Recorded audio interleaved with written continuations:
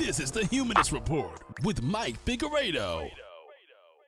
This podcast is sponsored by viewers like you on Patreon, through PayPal donations, with YouTube memberships, and Twitch subscriptions. To support the show, go to patreon.com/Humanist Report or become a member by clicking the join button underneath any one of our videos on YouTube. Members get early access to most videos and get to participate in monthly Zoom hangouts with Mike. Here's the biggest stories we talked about this week on the Humanist Report. Enjoy the show. In case you missed it, the annual Turning Point USA Summit took place over the course of the weekend, and it featured conservative superstars such as Lauren Boebert, Marjorie Taylor Greene, and even Donald Trump himself. Yes, very exciting. Now, there were a lot of different conservatives who showed up to support this.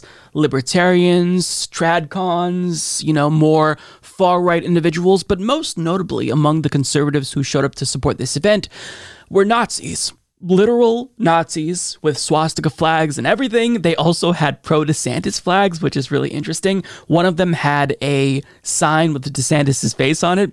So yeah, it tells you a lot about DeSantis. They were yelling racial slurs at hecklers. And at the time that I record this video, DeSantis still hasn't condemned his Nazi supporters, which is weird because you'd think that somebody who's definitely not a fascist would speak out immediately and condemn them unequivocally. But we still haven't heard from DeSantis. Perhaps you'll hear something by the time this video goes up. But it's interesting that Nazis were drawn to a mainstream GOP event. Maybe that tells you just a little bit about the modern GOP party. But we're not going to talk about those fascists because I want to focus on one particular fascist who spoke at this event, namely Matt Gaetz. Now, he decided to give an argument against abortion, in favor of banning abortion, to be clear, and it was very intelligent. We'll say that facetiously, but take a look at what he had to say. You watched these pro-abortion, pro-murder rallies? The people are just disgusting. Why is it that the women with the least likelihood of getting pregnant are the ones most worried about having abortions? Nobody wants to impregnate you if you look like a thumb. These people are odious on the inside and out. They're like 5'2", 350 pounds, and they're like, give me my abortions or I'll get up and march and protest. And I'm thinking, march? You look like you got ankles weaker than the legal reasoning behind Roe versus Wade. A few of them need to get up and march. They need to get up and march for like an hour a day, swing those arms, get the blood pumping, maybe mix in a salad.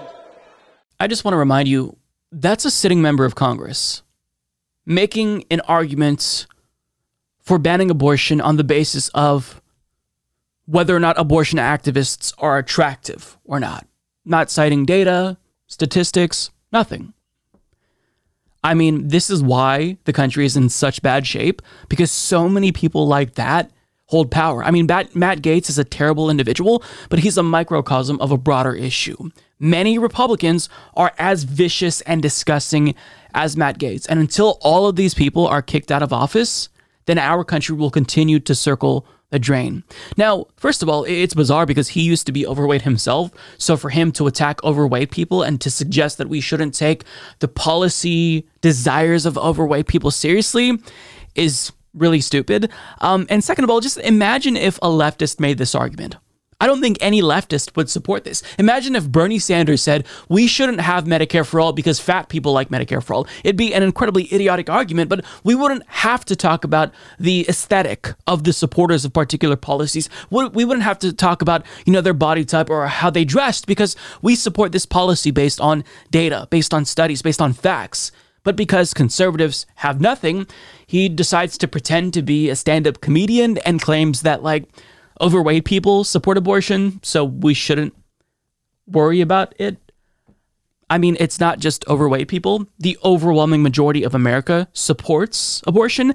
And this is such a bizarre argument because there are overweight people on the left and the right. So you're being a dick and alienating more people than you need to. But this is just who Matt Gaetz is. His career is dying. Nobody takes him seriously. So that's why he resorts to things like this. Desperate attempts to, grab headlines. Now, following these disgusting comments, far-right news outlet Newsmax reported on what he said, saying Florida Representative Matt Gaetz blasted abortion activists in a rant sure to raise the dander of his political opponents. Now, Matt Gaetz then responded to that particular tweet by taking the profile picture of a 19-year-old abortion rights activist named Olivia Juliana and tweeted, "Dander raised," to his 1.4 million Twitter followers. Now, before I show you her response, just pause for a moment. This is a sitting member of Congress. Again, like, we have to reiterate that point because it's important.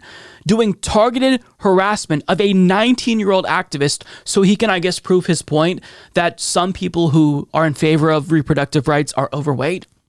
There are skinny people, fat people, medium-sized people, people of all stripes who support reproductive rights because most Americans, contrary to what Matt Gaetz would have you believe, they're not monsters. They support abortion rights because it's the right thing to do. But he's basically telling all of his 1.4 million Twitter followers, go attack this person. Go harass them because they're overweight. It's so disgusting. Again, targeted harassment by a sitting member of Congress. This is where we're at in the United States of America. But thankfully, this attack actually blew up in his face because what I had initially feared was that a lot of his gross little fascist followers would attack Olivia. But instead, most people rallied with her, and the rebuttal that she came back with was just brutal. So she wrote in response, "Am I not a little too old for you, Matt? I know you have a thing for targeting teenagers, but 19 is on the cusp, don't you think?" Now, she also said, "My rule is, if you're going to attack me for my looks, you better be hotter than me. And to be blunt, Matt Gaetz is one of the ugliest things to crawl out of the pits of Florida." Now, she also replied to his original post with her original tweet adding, "I'm sorry you're 5'7". God damn, absolutely brutal, but 100% warranted. Now, he has 10 times the followers that she does, but yet she ratioed him into oblivion. His original tweet where he attacked her got 1,200 likes, whereas hers got 34,000 likes. And every one of these tweets that she made got more likes than his. So even Matt Gaetz's own followers presumably saw that tweet and they thought, this is just kind of gross. Or perhaps they thought, okay, maybe I agree with you, but at the same time, this isn't the best way to make our pro-life arguments. Yeah, that's Matt Gaetz. Now, it's worth noting that she referenced the investigation of Matt Gaetz, and I think that it's worthwhile to kind of go over that to give you a recap on what Matt Gaetz is being investigated for by the FBI. For the breakdown, we go to Newsweek, who explains the federal investigation into Gaetz was reportedly opened in the final months of the Donald Trump administration as a result of a previous investigation into a political ally of the Florida Congressman Joel Greenberg, who pleaded guilty to sex trafficking. Over a year later, investigators are still trying to determine whether Gaetz had sexual relations with an underage girl and paid for her to travel with him across states, considered sex trafficking under federal law. Only a few details of the investigation have been leaked so far. Gaetz has not been charged with any crime. The Washington Post reported that Gaetz used to set up dates with women in exchange for dinner or hotel stays, something that could be illegal if there was a clear exchange of money for sex. The newspaper also reported that Greenberg wrote a letter directly accusing Gaetz of paying for sex with women. The Daily Beast reported that Gaetz transferred money to the equivalent of $900 to Greenberg on Venmo, saying, "Hit up blank," using a nickname for the 17-year-old. So that's what Olivia was referring to. So, if Matt Gaetz wants to talk about odious people, I can't think of anyone more odious than an adult who allegedly preys on 17-year-old children. That is as gross and morally reprehensible as you can be. But Matt Gaetz is lowering the bar even further. I guess I don't even know what he's trying to do here, because even Republicans seemingly aren't enjoying what he's saying, because it's a bad argument. It's an objectively bad argument if you are a forced birther. I mean, this isn't the case you want to make. Don't you want to kind of focus on protecting life? I mean, sure, that argument is bullshit, but it's better than just saying, oh, well, we shouldn't have abortion rights because abortion rights activists are fat and ugly. I mean, it's incredibly childish. Like, we're talking about middle school bully type bullshit here, but this is Matt Gaetz. This is what you get with the GOP. Well, folks, it pains me to have to do this, but I'm going to have to give Joe Rogan a little bit of credit. Just a teeny tiny bit, but nonetheless, he does get credit from this particular clip that we're about to watch. And it's because, for once in a very long time, you actually see the light bulb go off in his head because he begins to connect the dots and he recognizes the reason why the GOP is constantly engaged in a culture war. Now, has he fallen for the culture war on numerous occasions? Yes. Does he fall for the culture war by the GOP in the same video where he kind of sees through their ruse? Yes, but nonetheless, he puts two and two together, and it's really fascinating to watch. Now, this clip is going viral in leftist circles because he addresses his leftist critics who claim that he's conservative and he pushes back against that.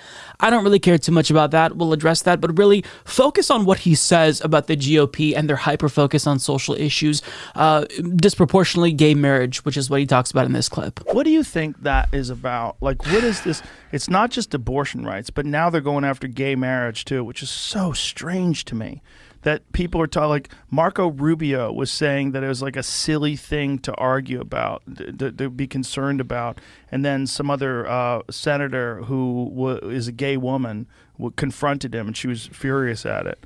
Because gay marriage is not silly. It's marriage. It's marriage for people that are homosexual. And it's for them, it's important. They want it. They want to affirm their love and their relationship. And the fact that they're going after that now almost makes me feel like they want us to fight. They want to divide us in the best way they can. And that this is the best way for them to keep pulling off all the bullshit they're doing behind the scenes is to get us to fight over things like gay marriage or get us to fight over things like abortion. It's just like, why are you removing freedoms? Yes. And, and then this new thing where they're, gun rights, like trying to go after the Second Amendment. You see that story that recently happened where there's a shooter in a mall? Can we say something about the gay marriage real quick? Yeah, please. Like, if you're going to say that marriage is an important cultural institution to the fabric of America, right, you can't remove it from Americans. Right. You can't go and say, this is important, this is what we do, we create a family, and we love one another, and this is how we express our love, and then say, these Americans can't do that shit. It's so homophobic because you're saying there's something wrong with being homosexual. By saying that you are opposed to gay marriage, you're saying you're opposed to gay people. Yeah. Because if gay people are in love with each other and they want to have a celebration and they want to be legally bonded and connected, and there's all sorts of benefits to that in terms of financial benefits. Like you build it into the system. Yeah. But not only that, like if your loved one is in jail or not in jail, well, that's on trial. You can't. Or I was going to say in a hospital. Oh, that's right. You have access to them. Yeah. You have access to them, and you're the only one that has access to them because you're their spouse. You're the one who has power of attorney if they're incapacitated. Like this, there's a lot to affirming that relationship. Yeah. And the fact that they're going after that now, that's the kind of shit that keeps me from being a Republican. Yeah. It's only one of the there's a bunch of shit that keeps you from being a Republican. Yeah. But that's one of the, people will say you're a secret conservative. I'm like, you could suck my dick. You don't know what the fuck you're talking about. I'm so far away from being a Republican. Yeah. Just because I believe in the Second Amendment and just because I support the military and just because I support police. Yeah. I was on welfare as a kid. I think it's important. I think having a social safety net is great. Crucial. Yes. It's crucial. Yeah. We should help each other. We're supposed to be one big community. I'm a bleeding heart liberal when it comes to a lot of shit. There it is. I just also believe in discipline and hard work. Yes. That's where I fall into the more conservative side. And but that's I'm okay. But I'm not a person who wants to keep all my money and not pay taxes. People have accused me of moving to Texas because I didn't want to pay taxes. No, I moved to Texas because I want fucking freedom. And how's that working out for you, Joe? Feel free yet in Texas? Doesn't seem very free to me.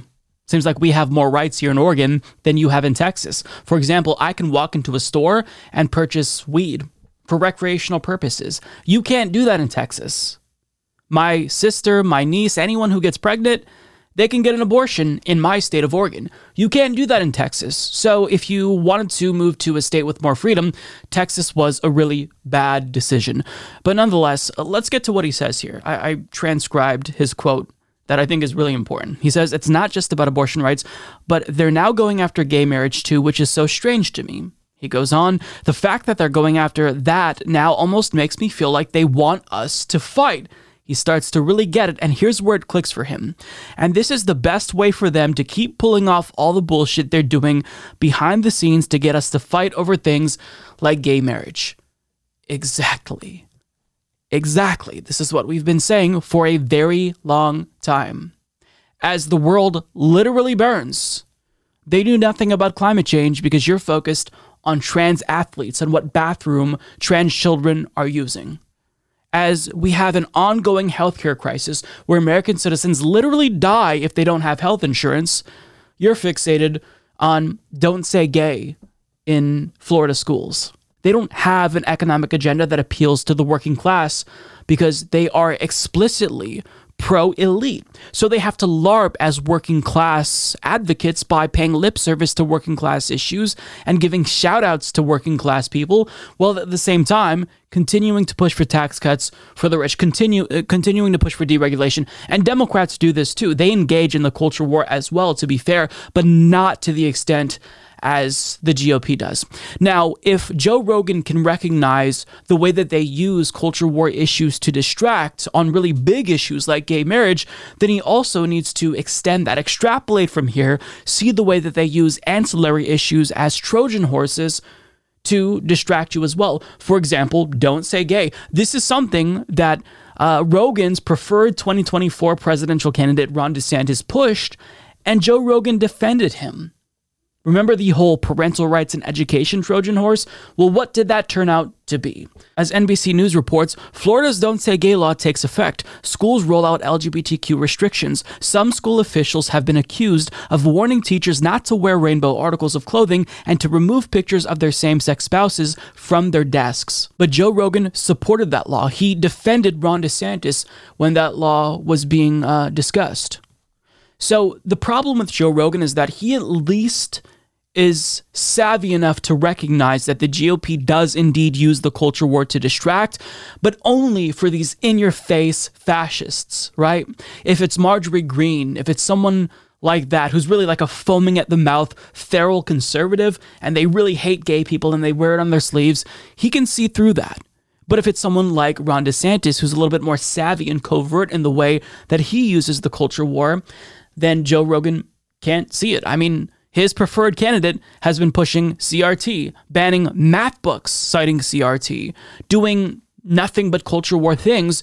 But the reason why Joe Rogan sides with him is presumably because of, his COVID policies. I'm not really sure. But the point I'm making is that if you can see through the culture war on some issues, you've got to broaden that scope. Acknowledge that it's not just these really big issues like gay marriage and abortion. They use these smaller issues, smaller ancillary issues as Trojan horses to get to the bigger issues. So for example, this whole Don't Say Gay law was a ruse, a Trojan horse to get people to bite down on homophobia. And once they bite, then you've got them. Now you can sell them why we should ban gay marriage again. This is what they do. This has always been their playbook. And if Joe Rogan recognizes that, then I think that he needs to stop falling for it. But even in this video, he falls for it because he tries to draw a false equivalence between the GOP and Democrats with regard to gun reform. And he talks about, them going after the Second Amendment. And I think that he's saying this because he doesn't want to turn off his right-wing followers who are listening to this conversation. But the problem is that by citing, quote, going after the Second Amendment as an issue used to divide, he's again playing into the GOP's hand. Because the issue of gun reform isn't divisive to Americans. You're falling for the GOP culture war thing again, Joe Rogan. The GOP is saying, oh, well, the Democrats want to take your guns. But in actuality, that's not true. Most Americans support gun reform. So this isn't a divisive issue. This isn't dividing people. Let's look at some polls here. The overwhelming majority of Americans, including Republicans, want background checks. They oppose concealed carry without a permit. They support police and family-related red flag laws. Now, when it comes to bans on high-capacity magazines and assault-style weapons, you could argue that this is more divisive, seeing that a majority of Republicans oppose that, but they're out of step with independents and Democrats. Nonetheless, sure, you could say that this is still more divisive, but that still wouldn't be comparable to what the GOP is doing, because even if there are elected Democrats who support bans on high-capacity magazines and assault-style weapons, they don't talk about it as much as Republicans. They play it down because they know that it's propaganda bait for Republicans, and Republicans use that argument for wanting to ban high-capacity magazines and assault-style weapons as proof that they want to take away guns altogether. but we're not talking about confiscation. If you look at the gun law that was just passed, it's dog shit. It doesn't even enact federal red flag laws. It just provides states who have them with more funding. It doesn't implement universal background checks. So how can you say that this is comparable in terms of like it being divisive when most Americans, including Republicans, agree on moderate gun reform? It's not the same thing. And yes, again, I'll grant you that Democrats do engage in these distractions as well because they don't really want to do what their base wants, right? They have fossil fuel donors, hence why they won't adequately address climate change, but it's still not necessarily the same thing. But I think that he's just trying to make that point for neutrality's sake, but we need to be objective here and acknowledge what the GOP is doing. And it seems like, to his credit, Joe Rogan wants to be a queer ally, and that's really good. The problem is that in order to be an ally, it requires more from you than just recognizing, oh, the GOP's bad on these big issues. You've got to be able to pinpoint where they're trying to find weaknesses in the gay rights movement. Oh, it's parental rights and education. Maybe we can use that to enact a modern day version of don't ask, don't tell, albeit for teachers. You've got to be able to pinpoint that. And more importantly, if Joe Rogan really wanted to be a queer ally, you wouldn't support politicians like Ron DeSantis, who's going after our rights, who repopularized homophobia in the United States with regard to banning conversations about being gay. Like, we're not talking about sex education. We're talking about teachers who can't even display photographs of their same-sex spouses. That's what we're talking about, and that's what Joe Rogan can't recognize still. So even if he's starting to get it, he still has a lot of blind spots. Now he says, ultimately, that's the kind of shit that keeps me from being a Republican. And the Republican Party knows that, which is why a lot of them won't just say explicitly, we're against gay marriage. There's a reason why Senate Republicans are scrambling right now with the upcoming vote on marriage equality, because they don't want to show their cards, because they want to be able to appeal to most voters so they can maintain their job in the Senate. But at the same time, you know, if they betray their base of fundamentalist evangelicals, the most loyal voting demographic for Republicans, they fuck themselves over. So what they try to do instead is push homophobia in a more insidious way. Rather than just saying we're against marriage equality, they push it in a different way by saying, well, we don't think that gay people should be allowed to teach if they're going to be open about their sexuality. So we think that they should hide it. And they sell it to you in a certain way. So that way you're still getting homophobia, but it's not as directly spoon-fed for you. You know, it's them trying to do the whole choo-choo train with the spoon. So you open your mouth willingly. That's what they're trying to do rather than force-feeding it to you. But Joe Rogan doesn't really get that. Now, he addresses his critics. He says, you know, that people think he's a secret conservative, and he says this to them: you can suck my dick, you don't know what the fuck you're talking about. Now, I don't think that anyone is calling you a secret conservative, to be fair, Joe Rogan. I certainly haven't. I've called you an open conservative. And my argument for that is, well, I mean, if it walks like a duck, talks like a duck.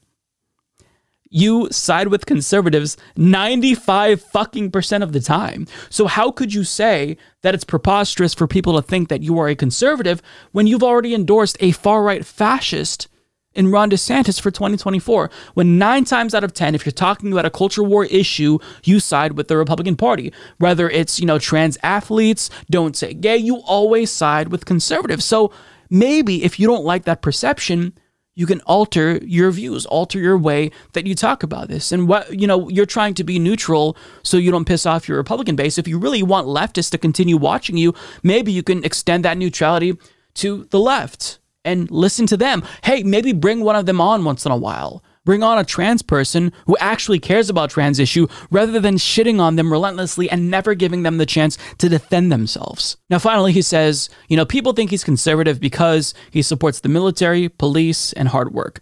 Now, I don't know what supporting the military means, but if you mean you support endless war, then that's pretty conservative. Although, from what I remember, he's been against war, so I don't really know what that means.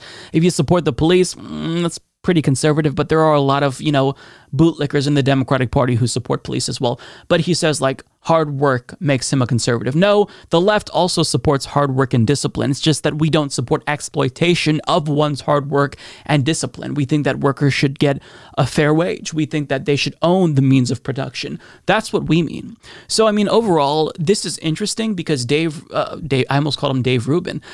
Joe Rogan, not that far off, but, you know, not quite there yet. But Joe Rogan, he's seeing that the GOP, they've gone too far, and maybe they kind of overplayed their hand, not necessarily to the fault of elected Republicans, but because of the Supreme Court. But now that the right has been emboldened, they're really open about the fact that they want to ban abortion in all 50 states. They're open about the fact that they want to ban sodomy. In fact, in the free state of Texas, Attorney General Ken Paxton just said not too long ago, I think a couple of weeks ago, that sure, he'd defend a case in the event Texas banned sodomy again.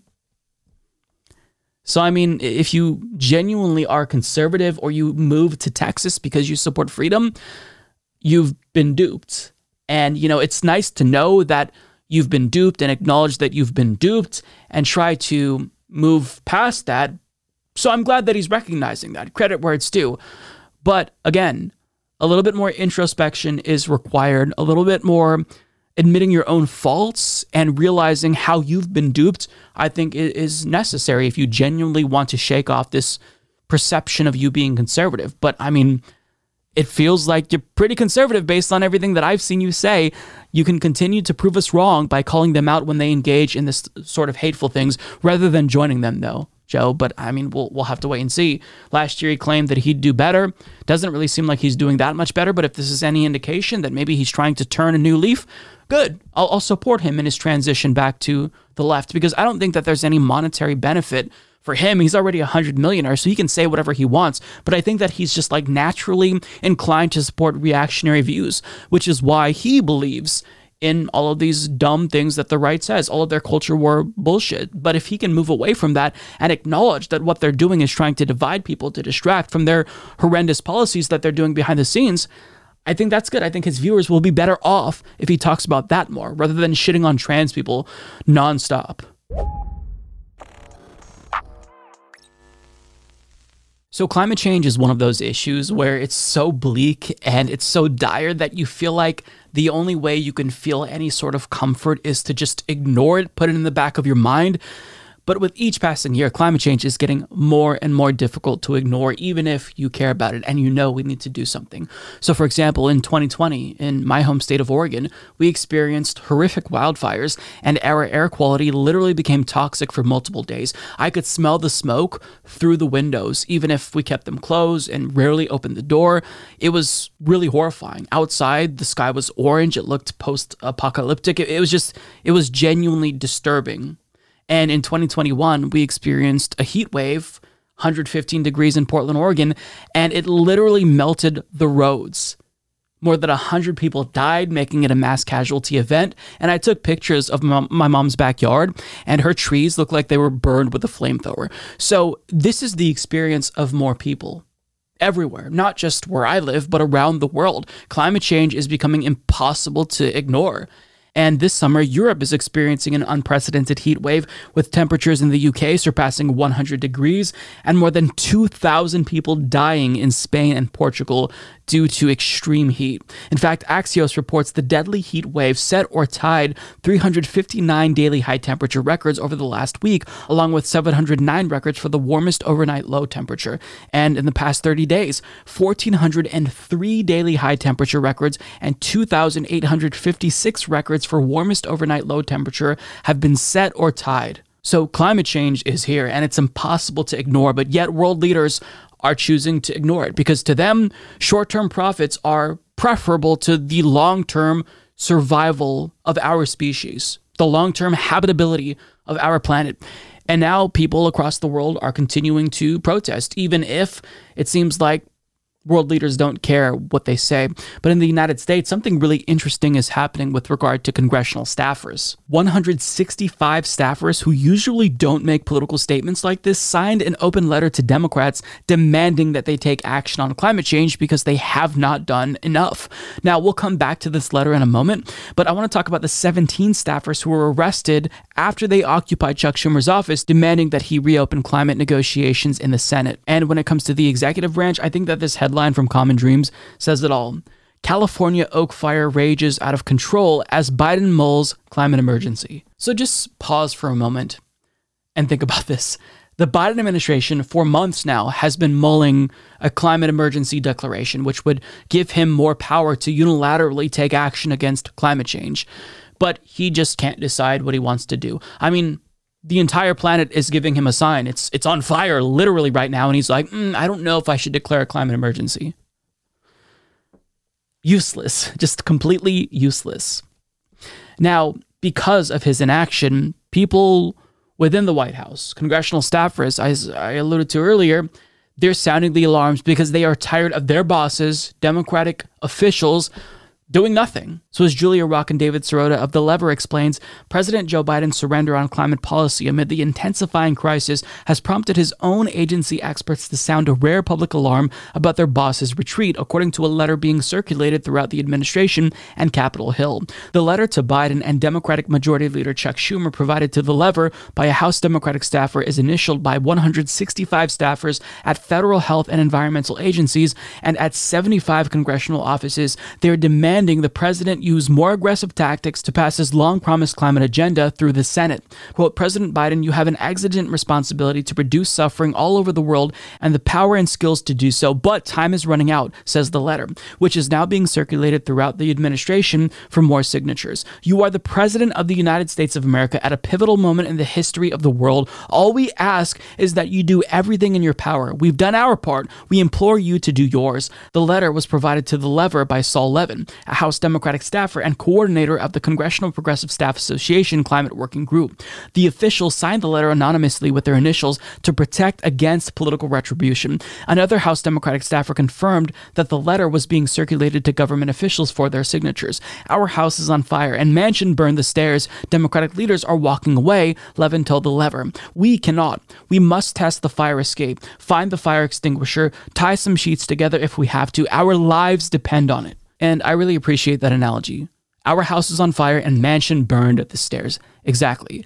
And Biden, who's in a position of power to do something, is just watching Manchin burn the stairs, not even using his bully pulpit to attack people in his own party who sabotaged what he claims is his agenda. But what they're asking for is not even for him to call out Manchin. What they're asking for is not even a Green New Deal. What they're asking for is very, very simple. One, they want him to declare a climate emergency. This is something that a lot of people are calling on him to do. It's the bare fucking minimum.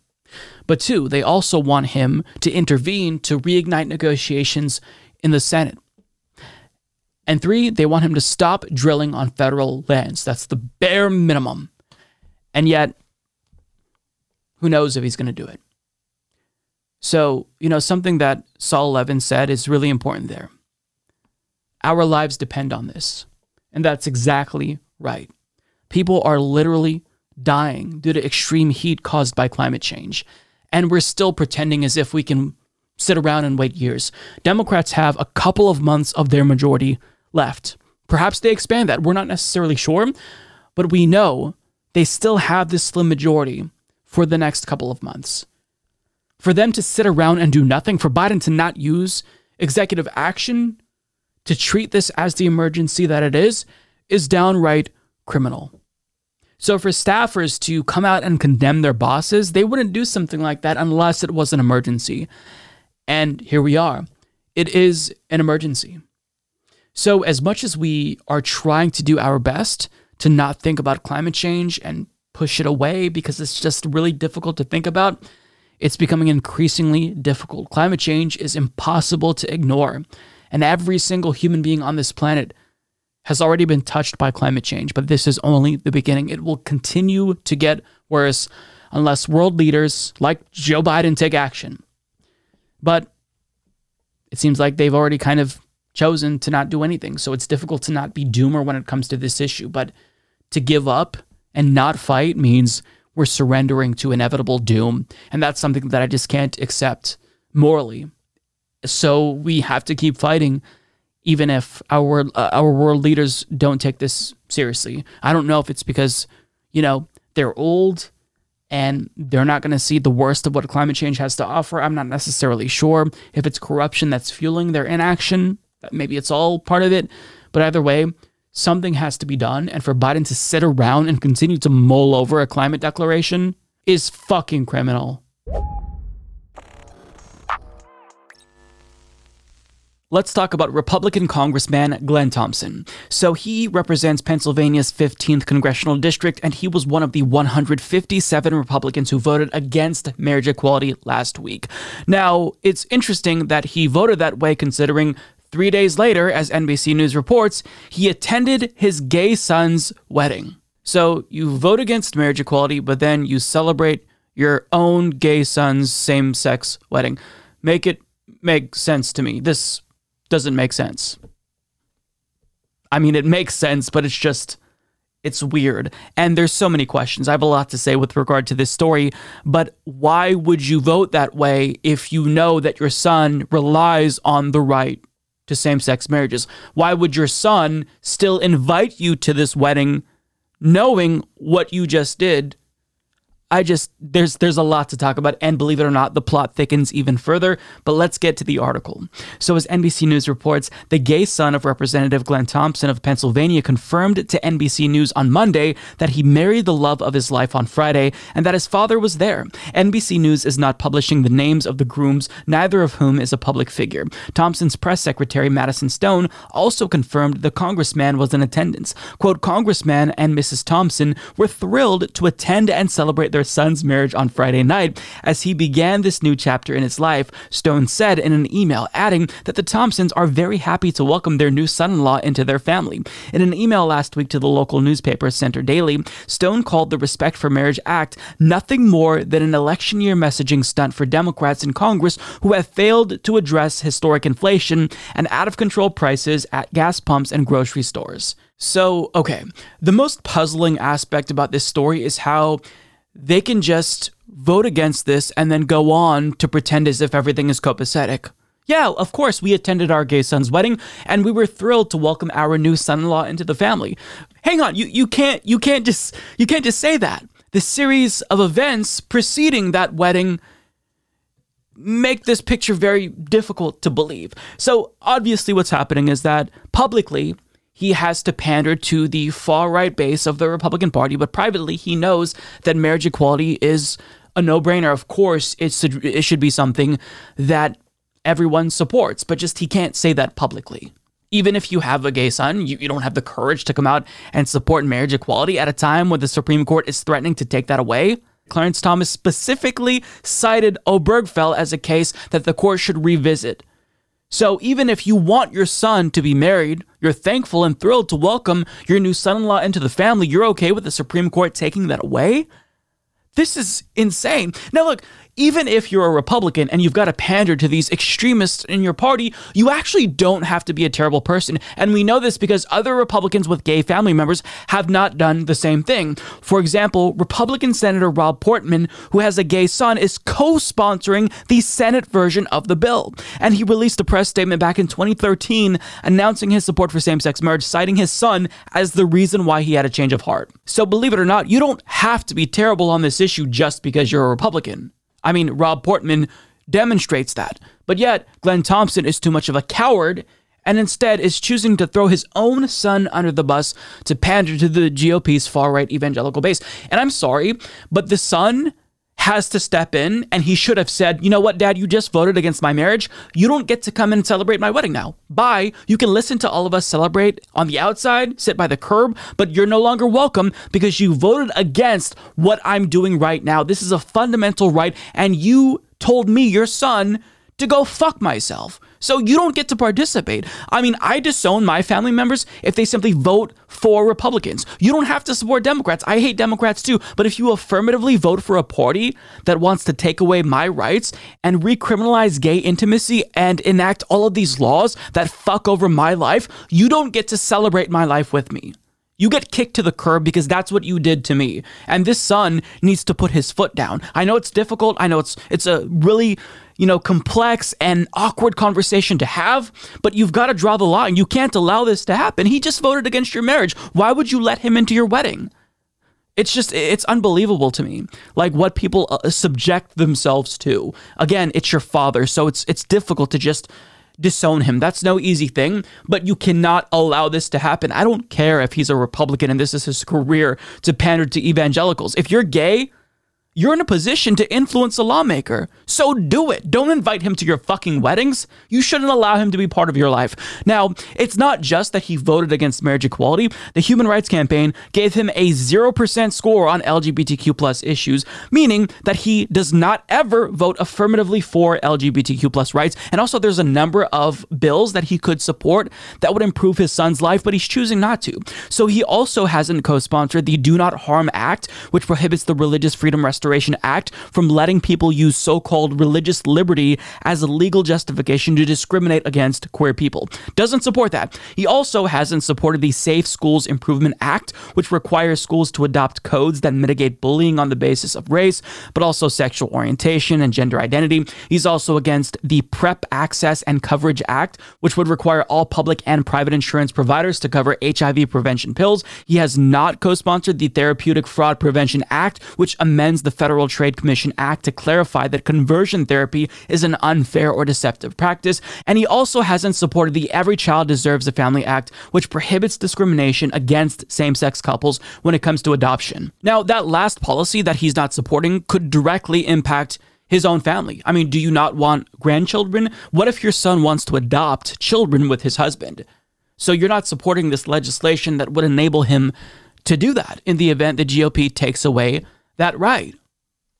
I mean, these are things that directly impact his own family, but he's choosing to not support them because reasons. It's ridiculous. Now, we actually have a snippet of the speech that he gave, and if you didn't know the details surrounding this story, you would just assume this is an ordinary, loving parent. Let's listen. And so we're just really thankful that you're here. Actually, it goes beyond that as parents. We love it when they find their one true love, especially when they become a part of our families then, right? That's what we're rooting for. We've been fortunate with 3 sons and done a great job of adding to the family.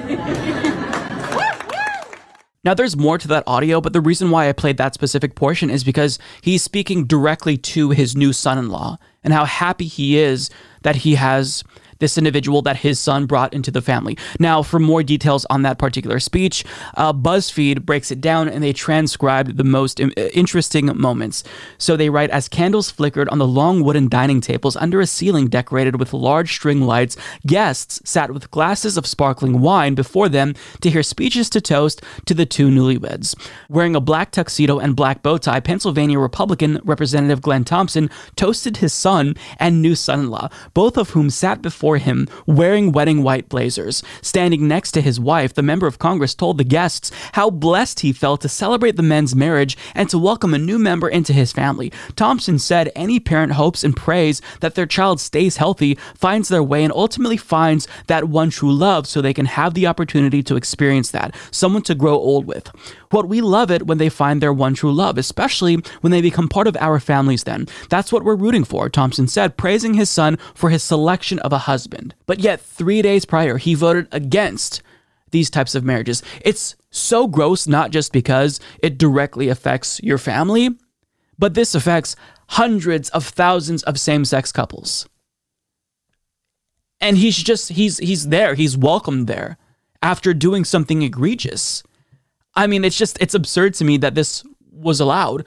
But one of the guests there was not having it. BuzzFeed continues, I think the word should definitely get out there, the guest said of their decision for BuzzFeed News to publish it. These politicians need to be exposed for who they really are. It's baffling to me that Republicans are so hypocritical, where they say one thing publicly, but then in private, they live a completely different life. It's absurd. These people are frauds. And really what's happening is a large portion of the Republican Party, not all of them, but a large portion of them, they know that the GOP base is batshit fucking insane. They know this. We're all thinking it. They know it. They think that too. But they're just too afraid to stand up to the evangelicals in their base, even if they disagree with them, because, I mean, this is the most loyal voting demographic for the Republican Party. So if you piss off evangelicals, you could end your political career like that. So it takes courage to do the right thing, as Senator Rob Portman has done, where he doesn't just affirmatively support marriage equality, but he is co-sponsoring the legislation because he actually loves his son. He actually has courage. Even if I disagree with him on like 99% of the issues, he at least is a decent enough human being to not throw his own family under the bus. But here, individuals like Glenn Thompson, they vote against their own son's wedding and then attend it 3 days later as if there's nothing wrong with that. No, there is something wrong with that. There's a problem with that. You're hypocritical, you're gross, and your son should want nothing to do with you after you just voted against his right to marry. That's despicable. He didn't lose. Says who? He just didn't lose. Do you believe the election was stolen? Yes. Do you have faith in elections now? No. You just heard from Trump supporters who still believe 18 months after January 6th that the 2020 election was stolen. I mean, some things truly never change. So that was a snippet from CNN's Donny O'Sullivan reporting at 2 competing rallies in Arizona. One rally featured Donald Trump and candidates that he endorsed, and another rally featured Mike Pence and different candidates that he endorsed. So they both endorsed competing candidates here.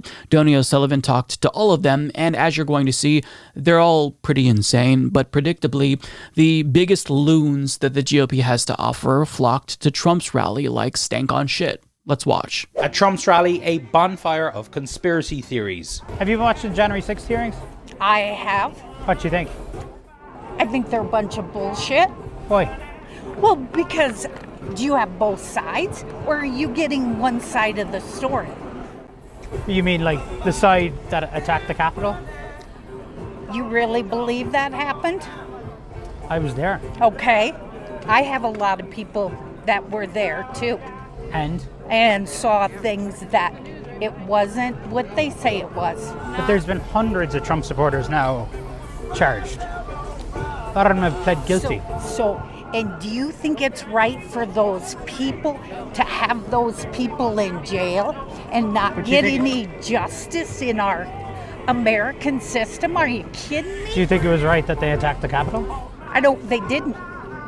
That was an inside job, buddy. That conspiracy theory that those who stormed the Capitol were not Trump supporters is widespread here.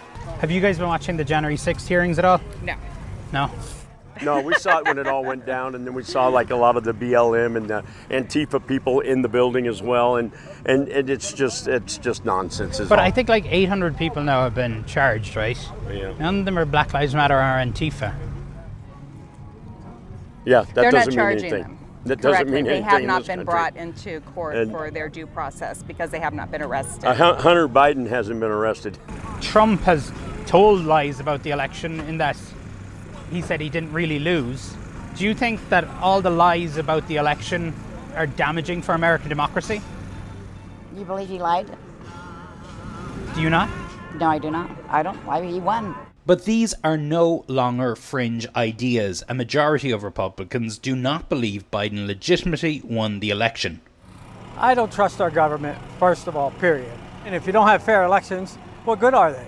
Do you ever worry that you're wrong? Do you ever worry that... Oh, absolutely. Do you ever worry that maybe Yes. Trump has sold you a lie? Yes, if you start researching and believe that you're the one who's wrong and that you're crazy, which I did do, thinking, okay, maybe I'm wrong and maybe I am being brainwashed and believing something that someone's telling me, but then you go in and look the other direction and you find lies after lies after lies. So that last couple there is really interesting because for a moment, it was brief, but just for a moment, they became self-aware and thought, wait, maybe we're the brainwashed ones.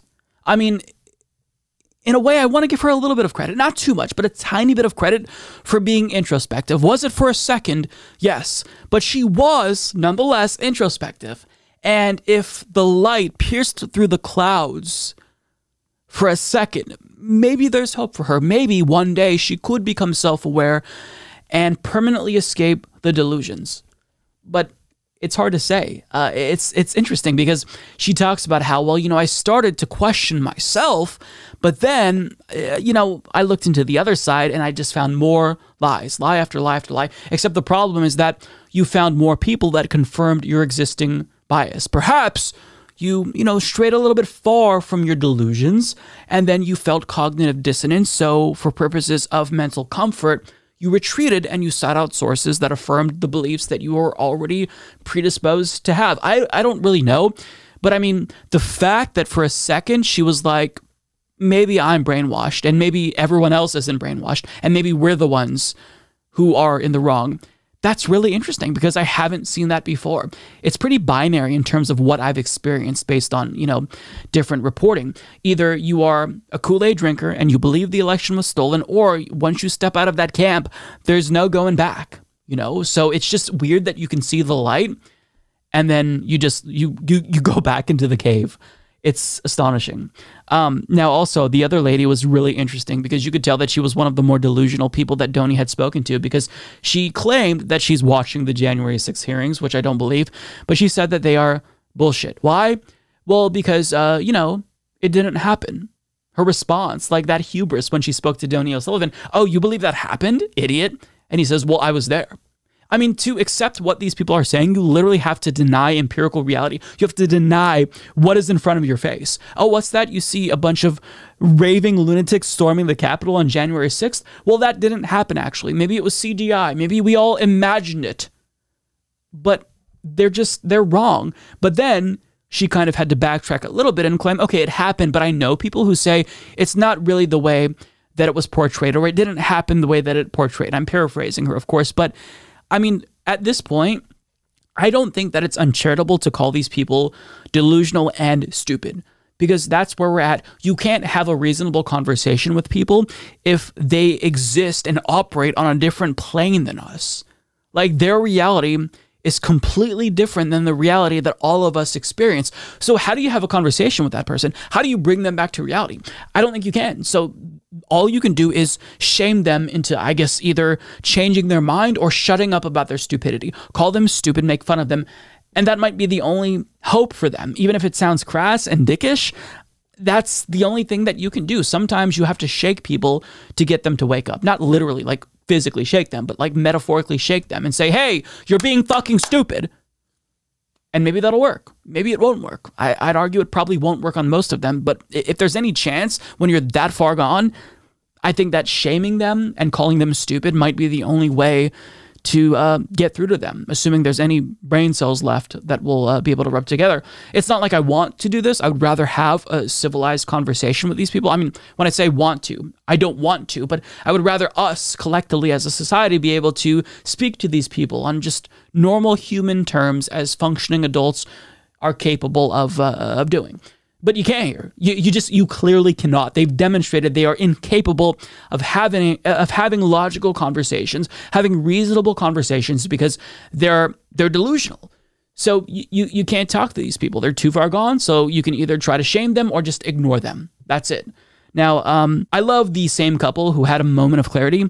They tried to blame this on BLM and Antifa, but they were caught like deer in headlights when Donnie O'Sullivan said there's been 800 arrests. Not a single one of them have been from BLM or Antifa. Now, they're going to explain that away and say, oh, well, that's because, it's biased and there's a cover-up. So there's always going to be some answer to a fact that's presented before them. But I mean, that should be really damning if you're trying to be objective, as that woman was trying to be objective. They both conceded that they've contemplated whether or not they were wrong at some point. So could you also not think, maybe this is a little bit weird that there's no evidence that Antifa and BLM were there and it was all Trump supporters? I mean, they don't think. That's the problem. There's no critical thinking skills there.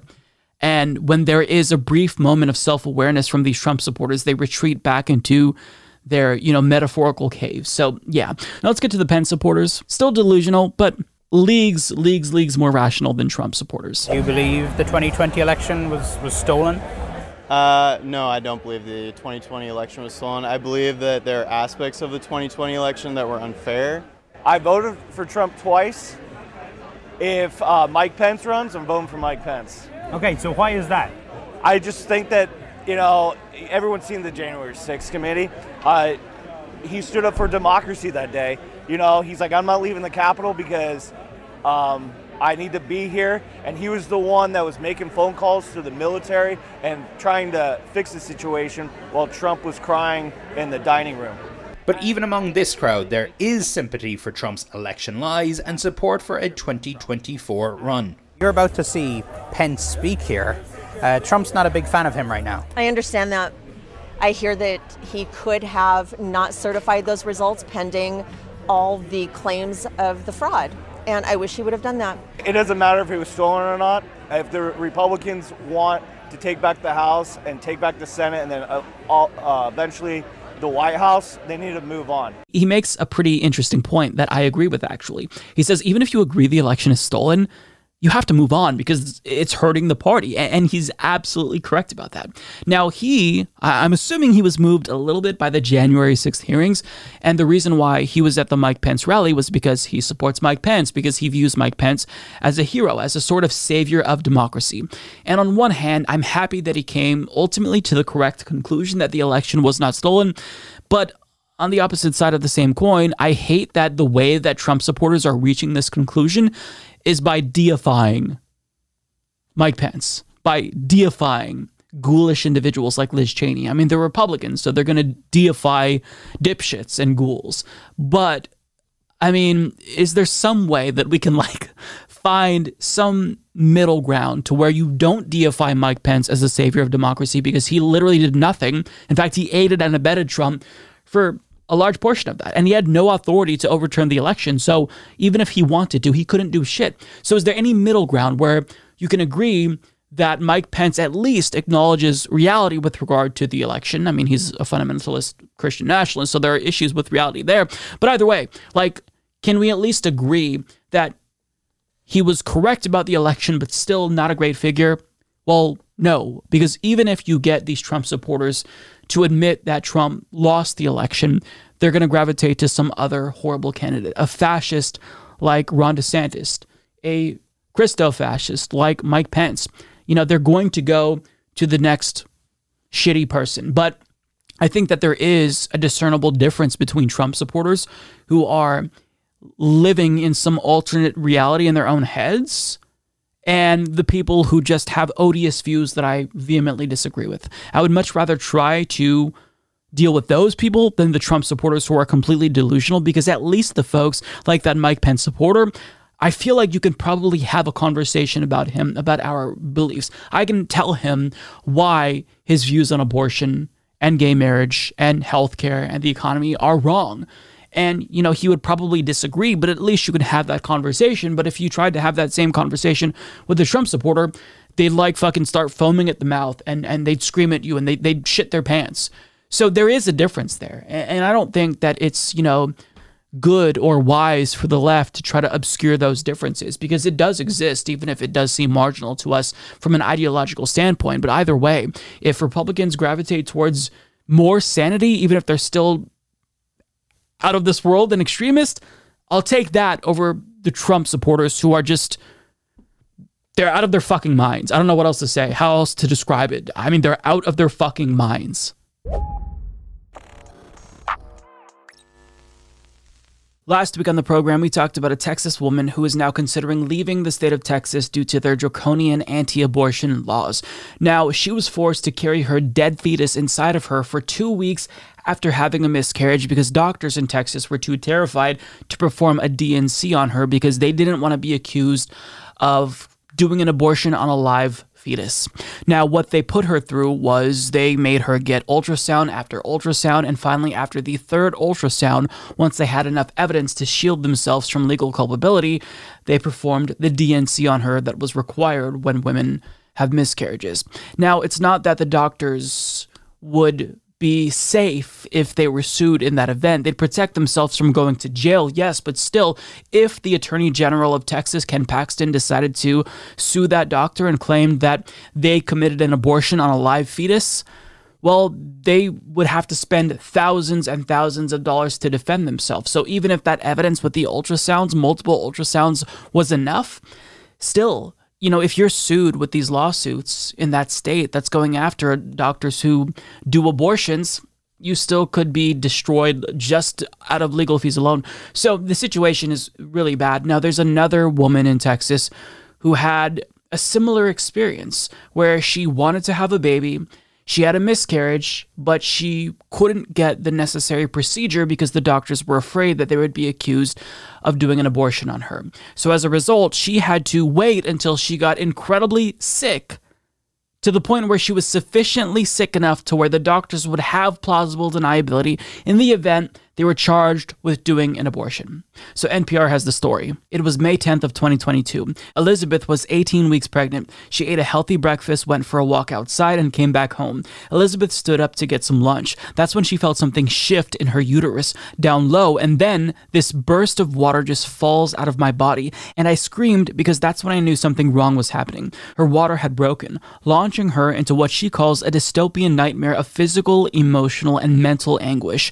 James rushed home from work, that's her husband, and drove Elizabeth to nearby Woodlands Hospital, part of the Houston Methodist Hospital system. An ultrasound confirmed that she had suffered premature rupture of membranes, which affects about 3% of pregnancies. The facts were grim. At 18 weeks, the watery protective cushion of amniotic fluid was gone. There was still a fetal heartbeat, but it could stop at any moment. Among other risks, both the fetus and Elizabeth were now highly vulnerable to a uterine infection called chorioamnionitis. The OBGYN, who said she could not speak to the media, laid out two options according to Elizabeth. One option was to end the pregnancy. That's called a termination for medical reasons. The other option is called expectant management, in which Elizabeth would stay in the hospital and try to stay pregnant until 24 weeks, which is considered the beginning of viability outside the womb.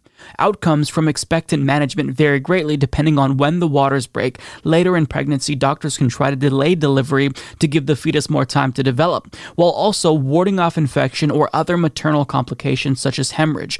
But when membranes rupture earlier in pregnancy, particularly before 24 weeks, the chance of a fetus surviving plummets. One reason is that amniotic fluid plays a key role in fetal lung development. For a fetus at 18 weeks, the chance of survival in that state is almost non-existent, according to Peaceman. This is a doctor. This is probably about as close to zero as you'll ever get in medicine. Now, at that point, her and her husband had a conversation about what to do, and they really didn't have an option, right? It's the illusion of choice. You can either try to continue with this pregnancy when that poses a threat to your own life, and the chances of the fetus surviving are slim to none. And even if the fetus survives, its quality of life, if it's one day born, is going to be really horrible.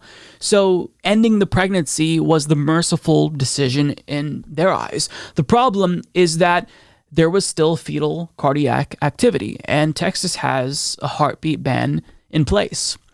But there is an exception for medical emergencies. The problem is that the medical emergency exception within Texas's law is ill-defined. So is this sufficiently medical emergency? Because the doctors did present her with an option. I mean, you could stay in the hospital for several weeks.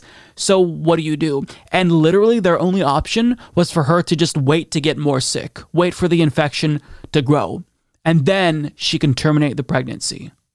That's the only thing that she was able to do. More on this. To Elizabeth, it seemed obvious that things were deteriorating. She had cramps and was passing clots of blood. Her discharge was yellow and smelled weird, but the hospital staff told her that those weren't the right symptoms yet of a growing infection in her uterus. They told her the signs of a more severe infection would include a fever of 100.4 degrees and chills. Her discharge had to be darker and had to smell foul really bad enough to make her retch.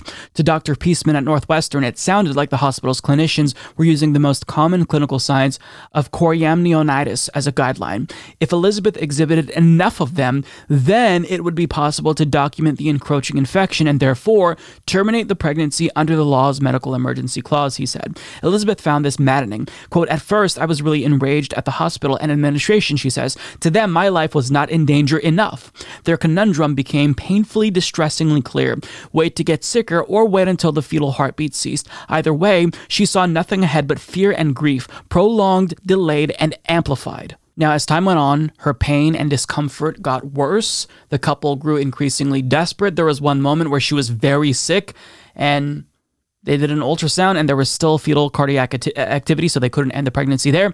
So they began to contemplate just leaving the state because it was so bad that they were worried that it was only going to get worse and further threaten her life, until she felt a huge gush of fluid from her body. And the odor was horrible, as doctors had described, which would sufficiently, indicate that it was an infection. And that's when finally they were able to induce her. And then when she was induced, she just sat there and she bawled her eyes out because she wanted to have a baby. So even if she went through all of this pain, there was still that grief there. But that grief, that pain was prolonged because of Texas's draconian law.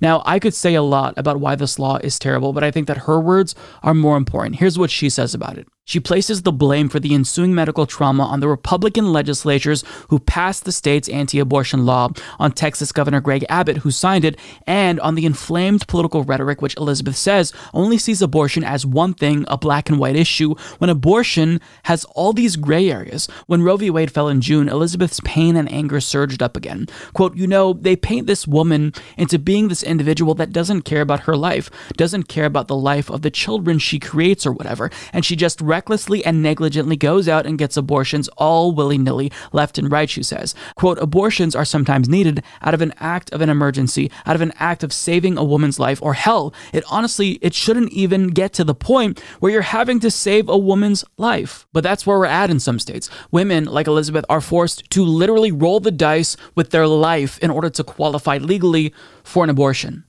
And even if they qualify, a doctor might not necessarily feel comfortable administering that procedure, so they force that woman to get ultrasound after ultrasound, as we learned about another woman with her experience.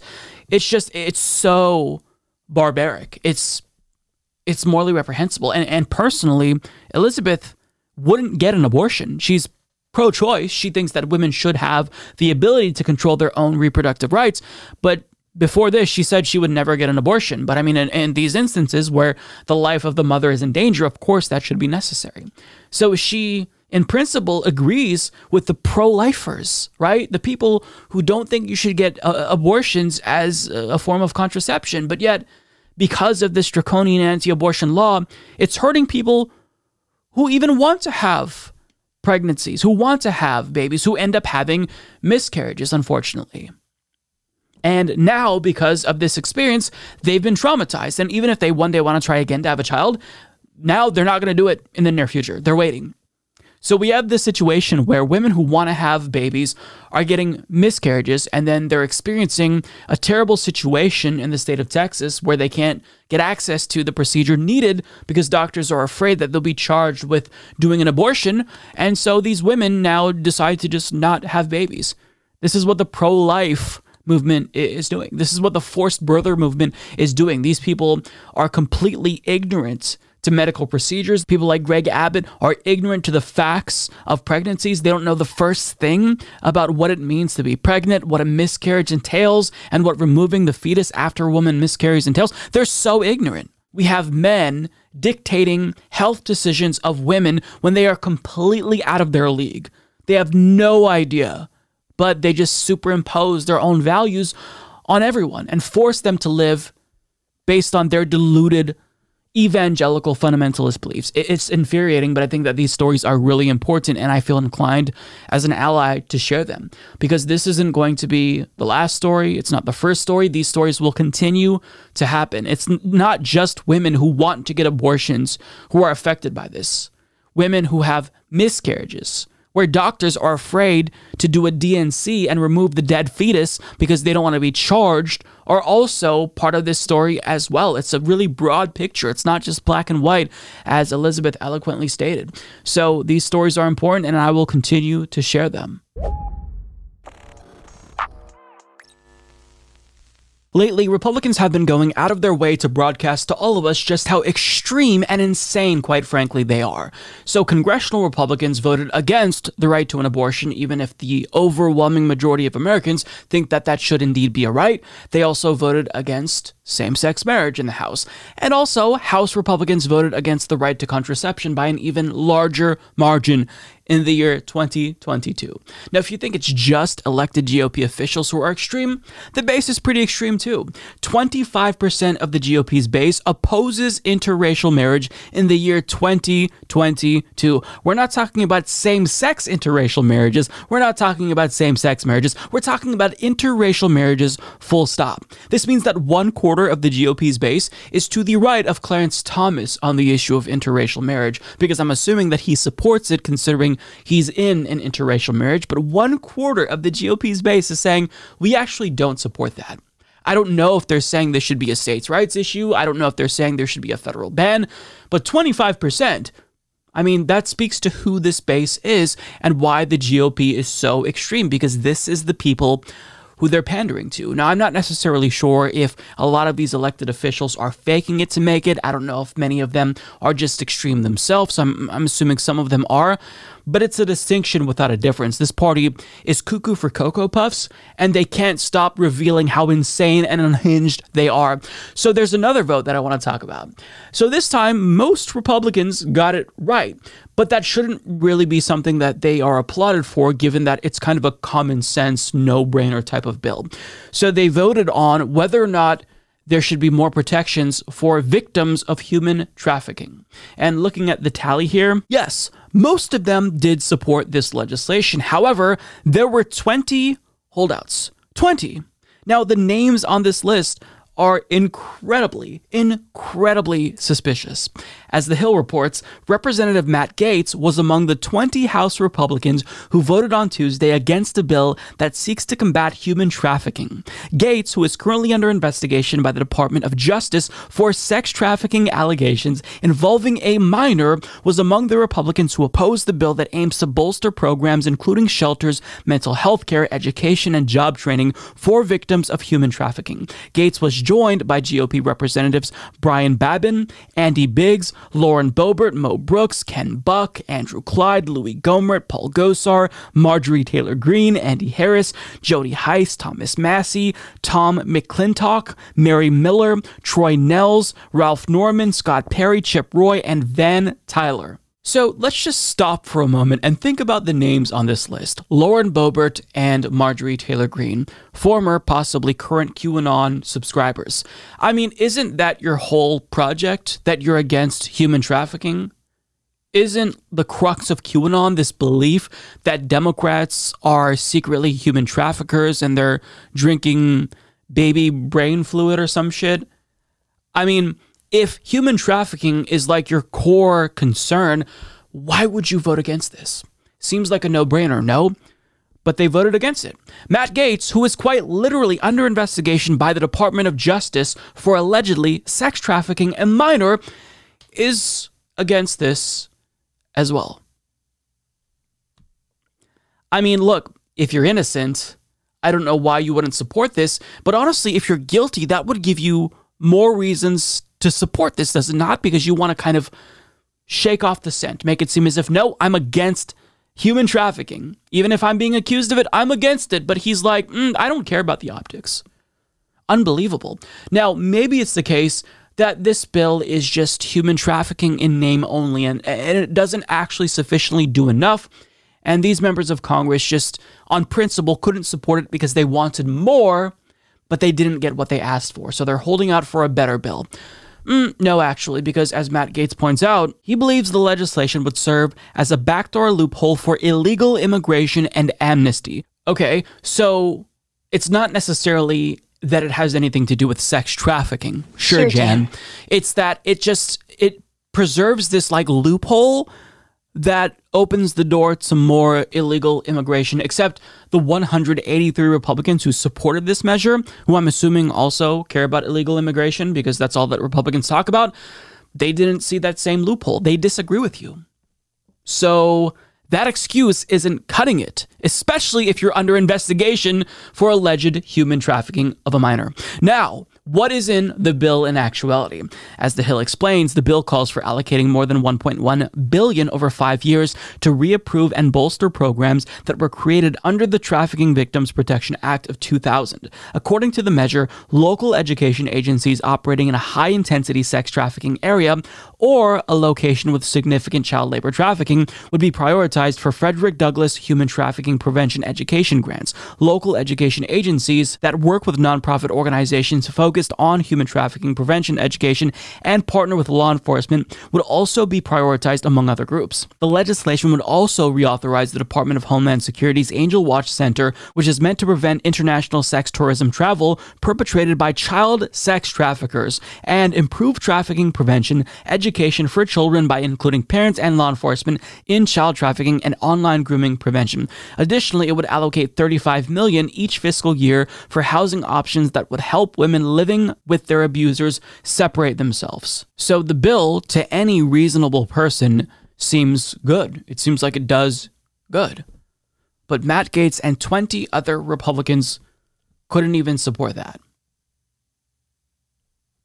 I mean, at least in this case, again, most Republicans supported this, but it's one of those issues where it's like, do you think that every human being should have clean drinking water? It's kind of a no-brainer, although honestly, for Republicans, they might argue no. They might side with Nestle in thinking that clean drinking water isn't a human right, so that's probably a bad example. But I mean, there are some things that are just non-negotiable in society. But Republicans prove again and again how unreasonable they are when it comes to questions of interracial marriage, the right to contraception, and protections for victims of human trafficking. Now, 20 are saying, no, we don't support this because it'll open the door to illegal immigration. Well, I mean, that's kind of weird because you all claim that Biden has open borders. All Republicans are claiming this, even if it's demonstrably untrue. But if he already has open borders, then how could you open the door to more illegal immigration if the border is already open? I mean, that's besides the point. These Republicans are fucking monsters. And even if you're being investigated for allegedly sex trafficking a minor, you still do something like this because maybe he is guilty and he's brazen, doubling down, saying, yeah, this is okay, this should be allowed. I mean, he was the one vote against sex trafficking before. So, I mean, this shouldn't necessarily surprise us. But yeah, since we're talking about Matt Gaetz, I've got to share this clip where Mike Pence's chief of staff on national television just crushed him. On that note, let me just say what everybody here knows. Mike Pence will never be president. Nice guy, not a leader. Mark? Well, I don't know if Mike Pence will run for president in 2024, but I don't think Matt Gaetz will have an impact on that. In fact, I'd be surprised if he was still voting. It's more likely he'll be in prison for child sex trafficking by 2024. And I'm actually surprised that Florida law enforcement still allows him to speak to teenage conferences like that. So I'm not too worried about Matt Gaetz. Thanks. That was absolutely brutal. Goddamn. Love to see it. Love to see Republicans fighting each other. And since we're on the subject of talking about Matt Gaetz's L's, earlier this week we talked about how he body shamed a 19-year-old abortion rights activist. And it didn't go well for him, not only because she ended up ratioing him, but in his name, she managed to raise $300,000 for abortion rights funds. So that's the kind of week that Matt Gaetz is having. He continues to show his true colors, and he doesn't care. I don't know what's going on with him. I don't know what's going on with the dumb fuck caucus. That is the 20 Republicans who voted against protections for human trafficking victims. But either way, this group of Republicans, perhaps more so than any other Republicans, are a scourge on not just society, but humanity itself, because they're despicable, they are gross. I'm embarrassed that they're in Congress, and everyone else should be as well. They need to be voted out immediately, and anyone who supports these ghouls, you're also part of the problem. If you vote for Matt Gaetz, if you vote for Marjorie Taylor Greene, you're part of the problem too. When people tell you that they're bad people, you should believe them. And the fact that so many GOP voters support Marjorie Greene and Matt Gaetz and Lauren Boebert, that tells you that they are pieces of shits as well. I oftentimes don't like to voter shame, but if you support people who are openly reprehensible, openly vile and disgusting, then that says a lot about you as well. I'm sorry, it does.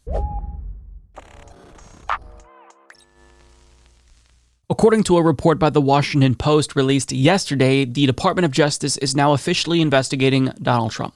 Now, this investigation should have been opened months ago, but regardless, I'm still happy that it's happening, and I am cautiously optimistic about the outcome of this investigation because even if there is ample evidence to prove that Trump is culpable in a criminal conspiracy to overthrow the U.S. government, I don't necessarily know that somebody with that much power is actually going to be brought to justice. But regardless, this is a step in the right direction. As Jake Johnson of Common Dreams explains, the U.S. Department of Justice is directly investigating Donald Trump's actions as part of a criminal probe into the January 6th attack on the Capitol, news welcomed by lawmakers and watchdogs who have accused the DOJ of dragging its feet despite having a strong case for prosecuting the former president. The Washington Post reported late Tuesday that prosecutors who are questioning witnesses before a grand jury, including 2 top aides to Vice President Mike Pence, have asked in recent days about conversations with Trump, his lawyers, and others in his inner circle who sought to substitute Trump allies for certified electors from some states Joe Biden won.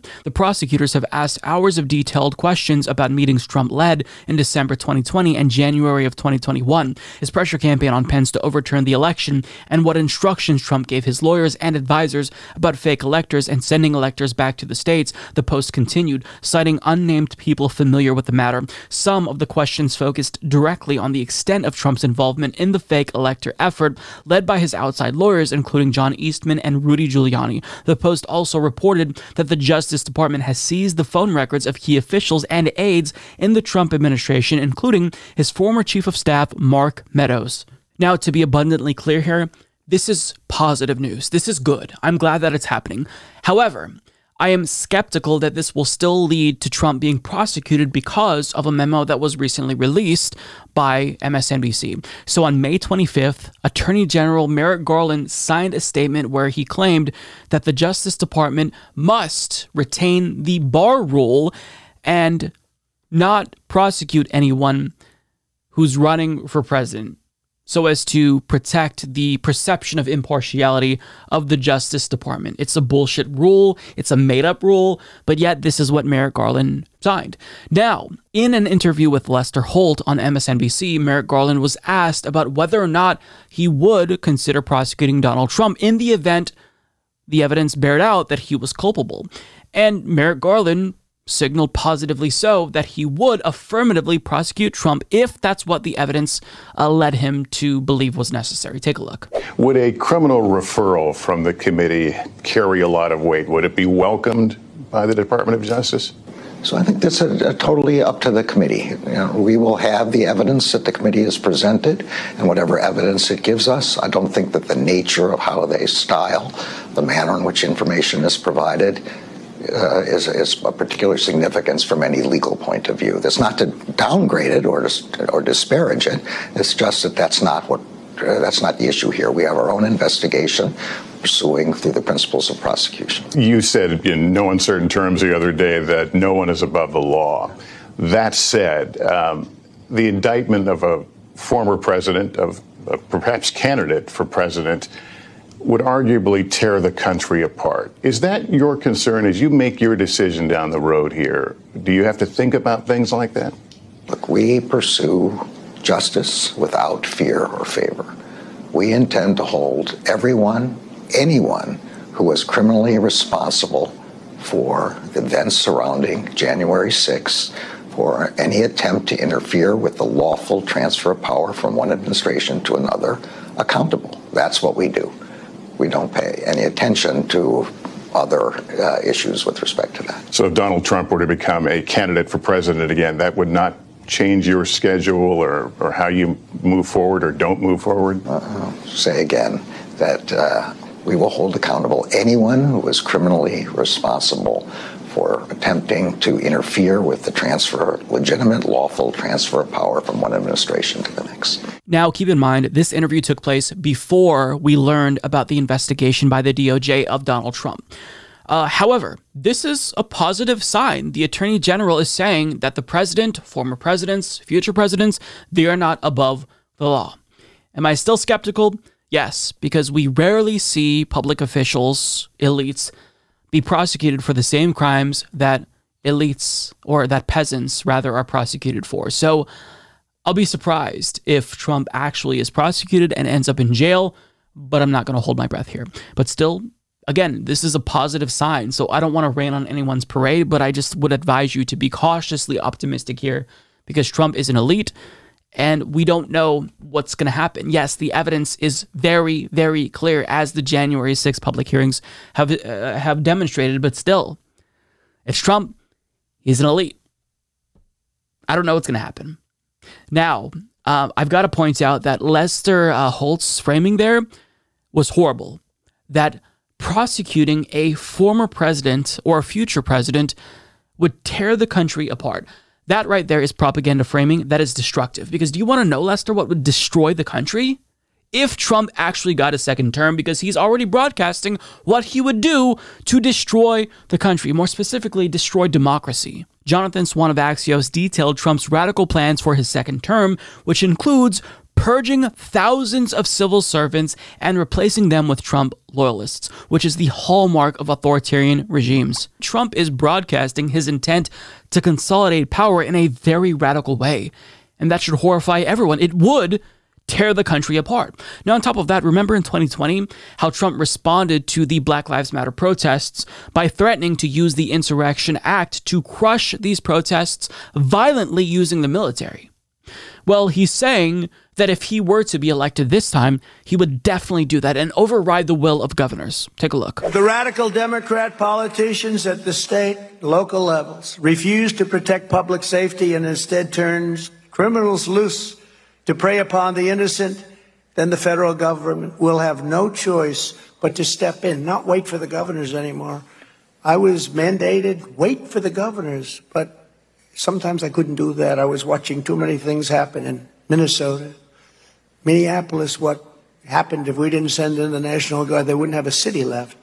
But you have to wait for the governors, in theory. We shouldn't be doing that anymore. If a governor wants to have vast numbers of people killed and riots and all of the problems that we have, we're not going to wait any longer. We're going to pass legislation where we can immediately go in and help those people that are under siege and they have governors that don't know what they're doing.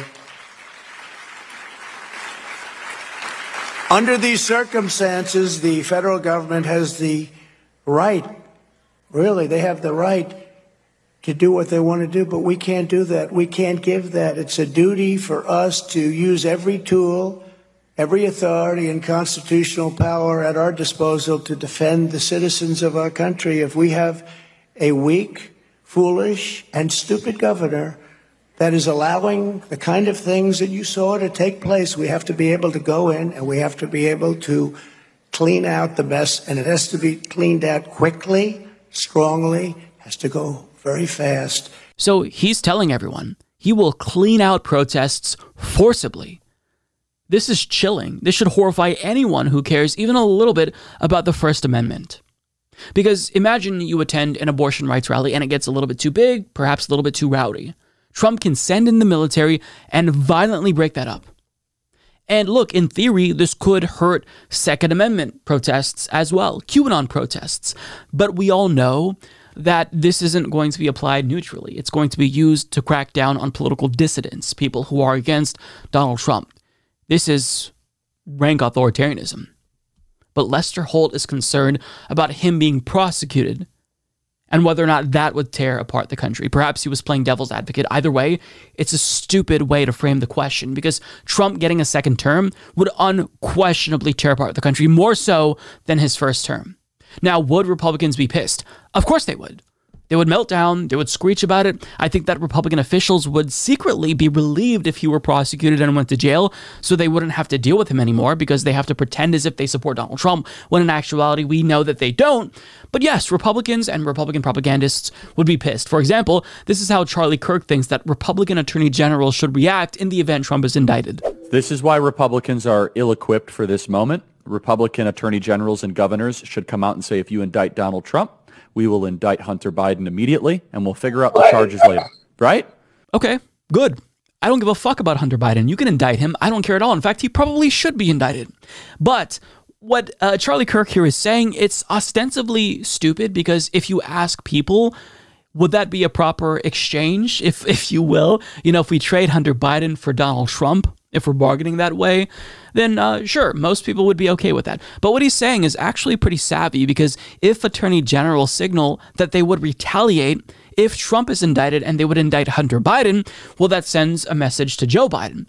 And he might exert pressure on Merrick Garland to back away if, it's going to be turned against his son as well. Now, I'd argue that it's going to be turned against his son anyway when Republicans regain control.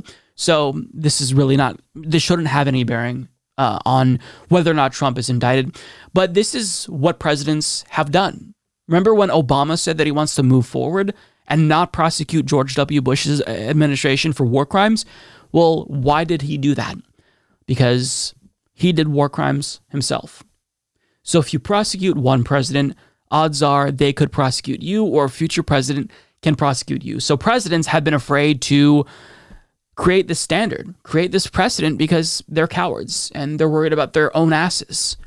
So this is why I'm really skeptical about whether or not this is going to lead to Trump being indicted and prosecuted.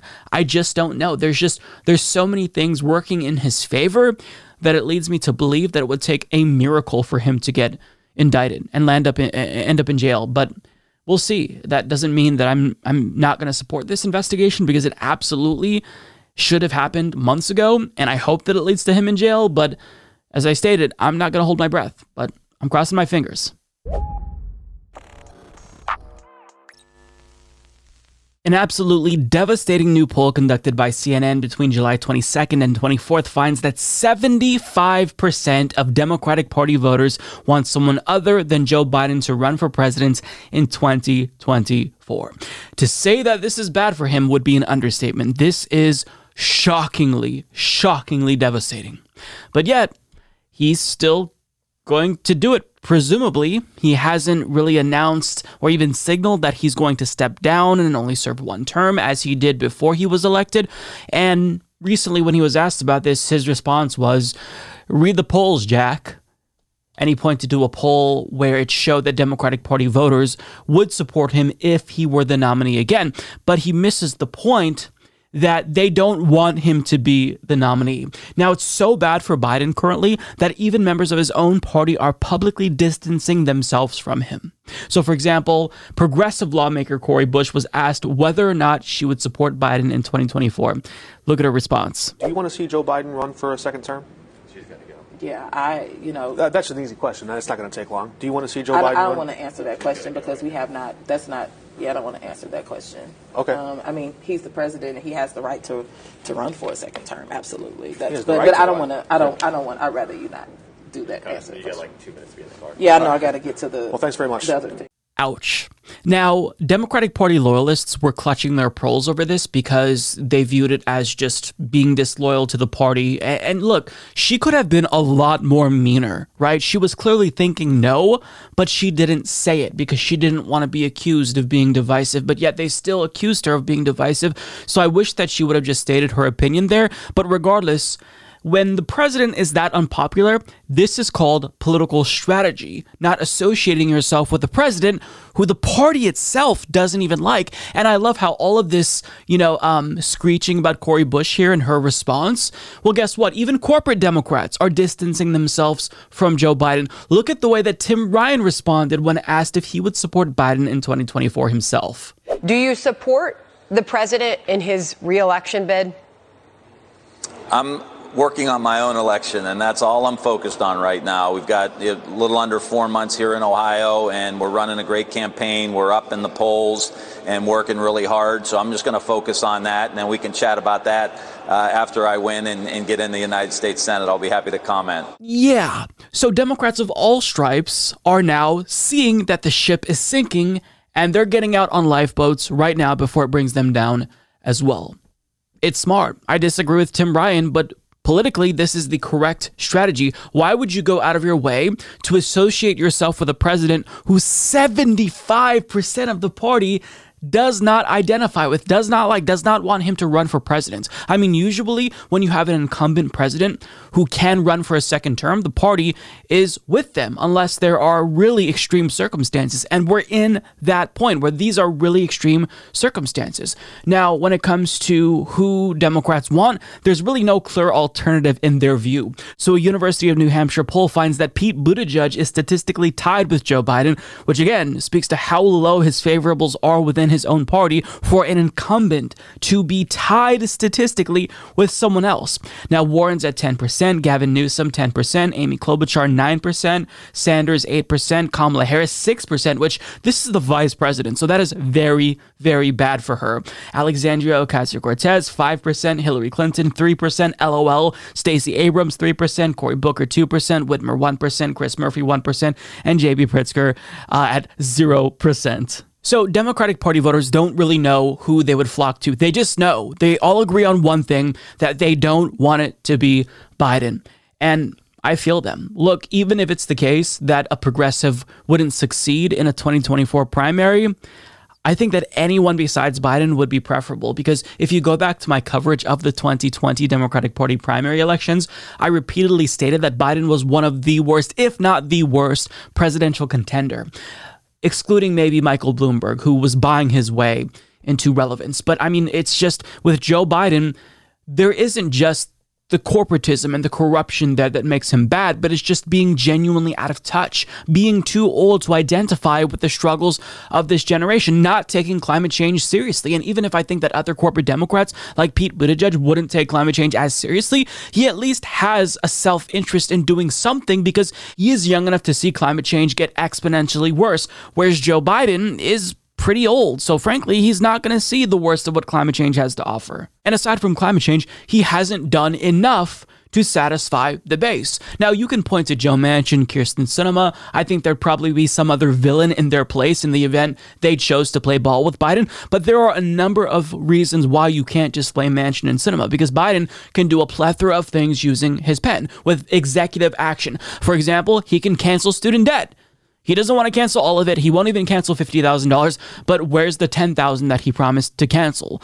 We were told months ago that we'd hear something in weeks, and now student loan payments are set to resume, and we're still just wondering what's going to happen with our lives. He hasn't descheduled cannabis. He stopped taking COVID-19 seriously. His response to Roe v. Wade being overturned has been horrific and laughable. He won't use his bully pulpit to call out people in his own party like Manchin and Sinema when they obstruct his purported agenda, and on top of that, his administration's stance towards immigration has been cruel and inhumane, much like his predecessor. For example, he's not capitalizing on the one good thing that the Supreme Court did in their overall horrific last session. As Politico reports, Biden goes silent after SCOTUS gives him power to nix Trump immigration policy, and they explain, last month, the Supreme Court cleared the way for the Biden administration to unwind a Trump-era policy that has forced thousands of asylum seekers to wait in Mexico, often in dangerous settings, for their U.S. court proceedings. The White House and Department of Homeland Security have been mum on their plans following the Supreme Court's ruling.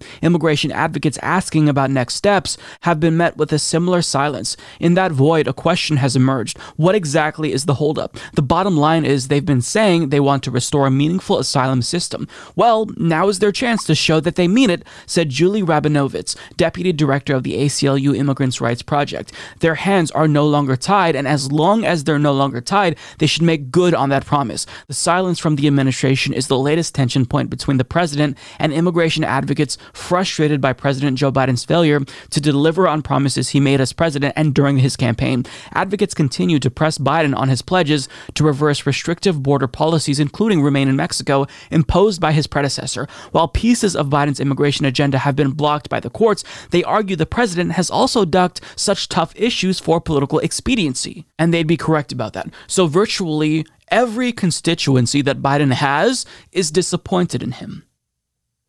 This is why most people in his party, the overwhelming majority of Democratic Party voters, do not want him to run in 2024. And for him to go against their wishes, to run despite what they want, he's putting ego above the country, because he knows that if the base is this unenthusiastic about him, he's going to lose to Trump or DeSantis, and that will put the country in a very terrible position. So if he genuinely cares about American democracy, the best thing that he should do or would do in that scenario would be to announce that he's not seeking a second term and allow the Democratic Party to have a robust primary where we can select somebody else. But I don't think that he's going to do this because this is a selfish individual, and as we've seen, Democratic Party elites will cling to power for dear life and refuse to give it up. I mean, Dianne Feinstein currently, there are reports that she's suffering from dementia, forgetting names of staffers. It's just, this is the situation. These elites don't care about us. They cling to power for self-aggrandizement, for themselves, and they don't care about the country. They don't care about what their own party wants, and it's just despicable.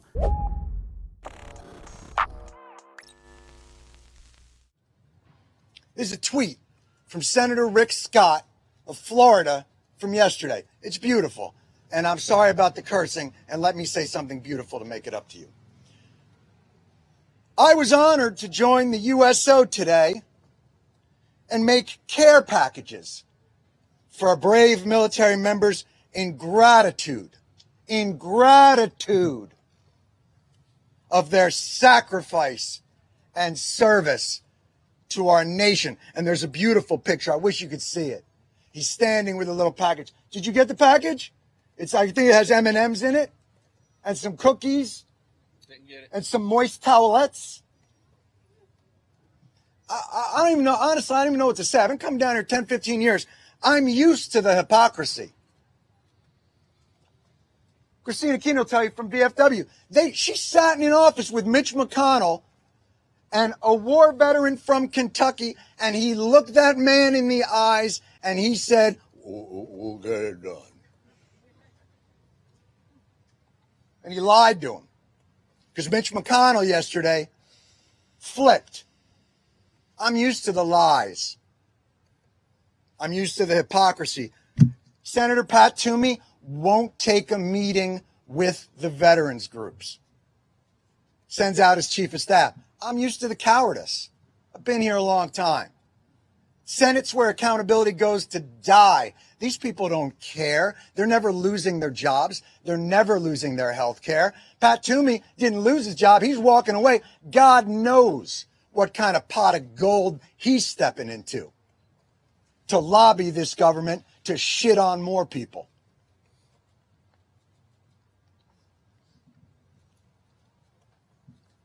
I'm used to all of it, but I am not used to the cruelty. That was a snippet from Jon Stewart's speech outside of the Capitol following news that GOP senators blocked a bill to expand health care for veterans. It's just unnecessarily cruel, but this is what we've come to expect from the modern GOP. I know that Jon Stewart says that this isn't necessarily his expectation, but this is my expectation. The cruelty, the barbarity is the point of the GOP, because that's how extreme they are. But this is what they blocked. As The Guardian explains, the measure, called the Honoring Our Pact Act, would make it easier for veterans to access military care related to exposure to Agent Orange in Vietnam and toxins from pits used to burn military waste in Iraq and Afghanistan. A version of the bill passed the Senate 84-14 earlier this year, but was sent back to the House for some technical corrections. It easily passed there, but on Wednesday, 25 Republican senators who previously supported the measure declined to move it forward. John Cornyn, a Texas Republican, told CNN Republicans did not back the measure because Chuck Schumer, the Senate Majority Leader, was blocking votes on amendments Republicans wanted. Cornyn also said Republicans wanted to negotiate more in order to cut out some of the mandatory spending contained in the bill. In other words, they're blocking this bill because they're mad at Chuck Schumer because he's not giving them what they want. And they're using sick veterans who they sent to war as bargaining chips. That is outrageous. But I'm not surprised at all by this. At all. You know, these Republicans, they will vote for every single war. They will vote for every single military expansion. No questions asked. No concerns about the deficit. Nothing. But when it comes to helping sick veterans, they deny that responsibility. So Jon Stewart is going to touch on this point in the next clip. These people thought they could finally breathe. You think their struggles end because the PACT Act passes? All it means is they don't have to decide between their cancer drugs and their house. Their struggle continues. This bill does a lot more than just give us health care. Gives them health care, gives them benefits, lets them live. veterans from going homeless, keeps veterans from becoming addicts, keeps veterans from committing suicide. Senator Toomey's not going to hear that because he won't sit down with this man. Because he is a fucking coward. You hear me? A coward. And like I say, I'm used to it. But this type of cruelty on those that we say we hold up as our most valued Americans, then what are we?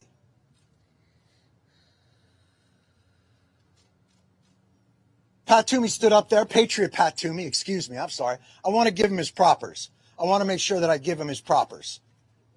Patriot Pat Toomey stood on the floor and said, this is a slush fund.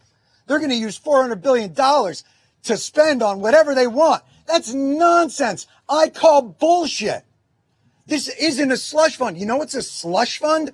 The OCO, the Overseas Contingency Operations Fund, $60 billion, $70 billion every year on top of $500 billion, $600 billion, $700 billion of a defense budget. That's a slush fund.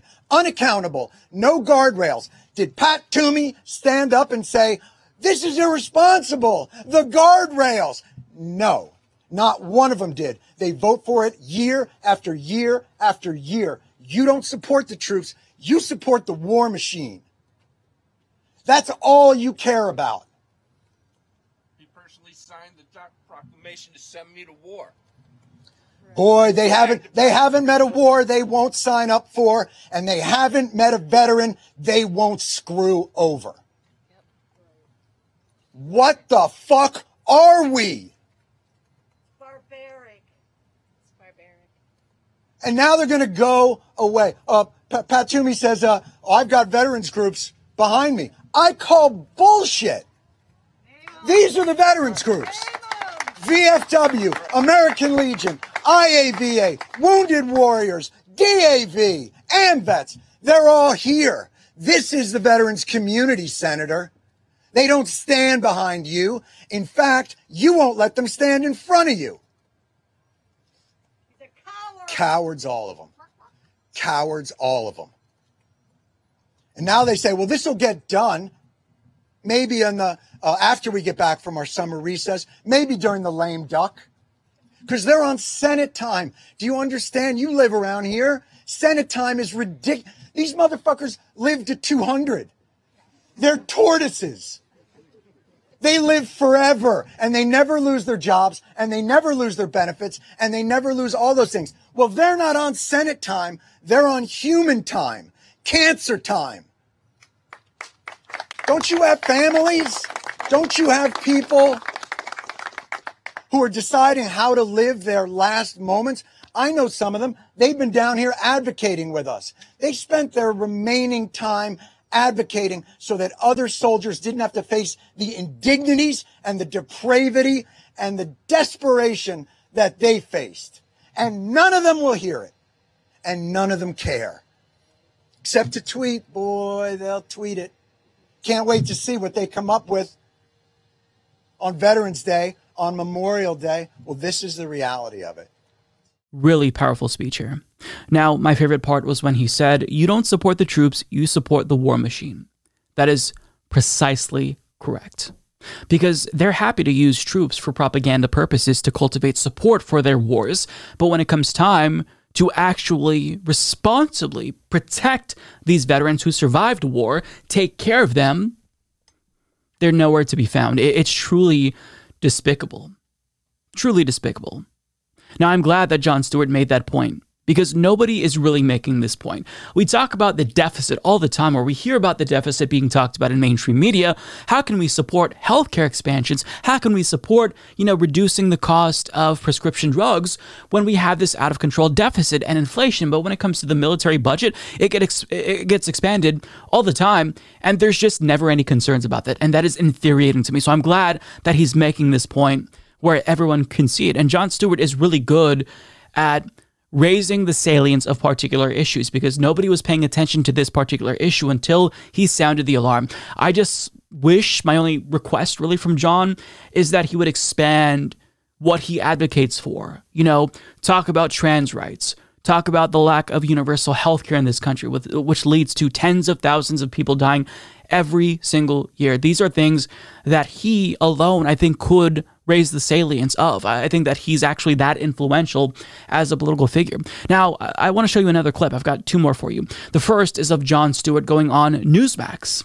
So he's going on every platform to get out the message, and he really shows you how it's done. Because the right-wing pundit on Newsmax tried to run interference for Republican senators, but Jon Stewart shot that shit down brilliantly. Let's watch. But I did want to point out, just to push back a little bit on this, so the Republicans, when you say what you said, they do not support veterans.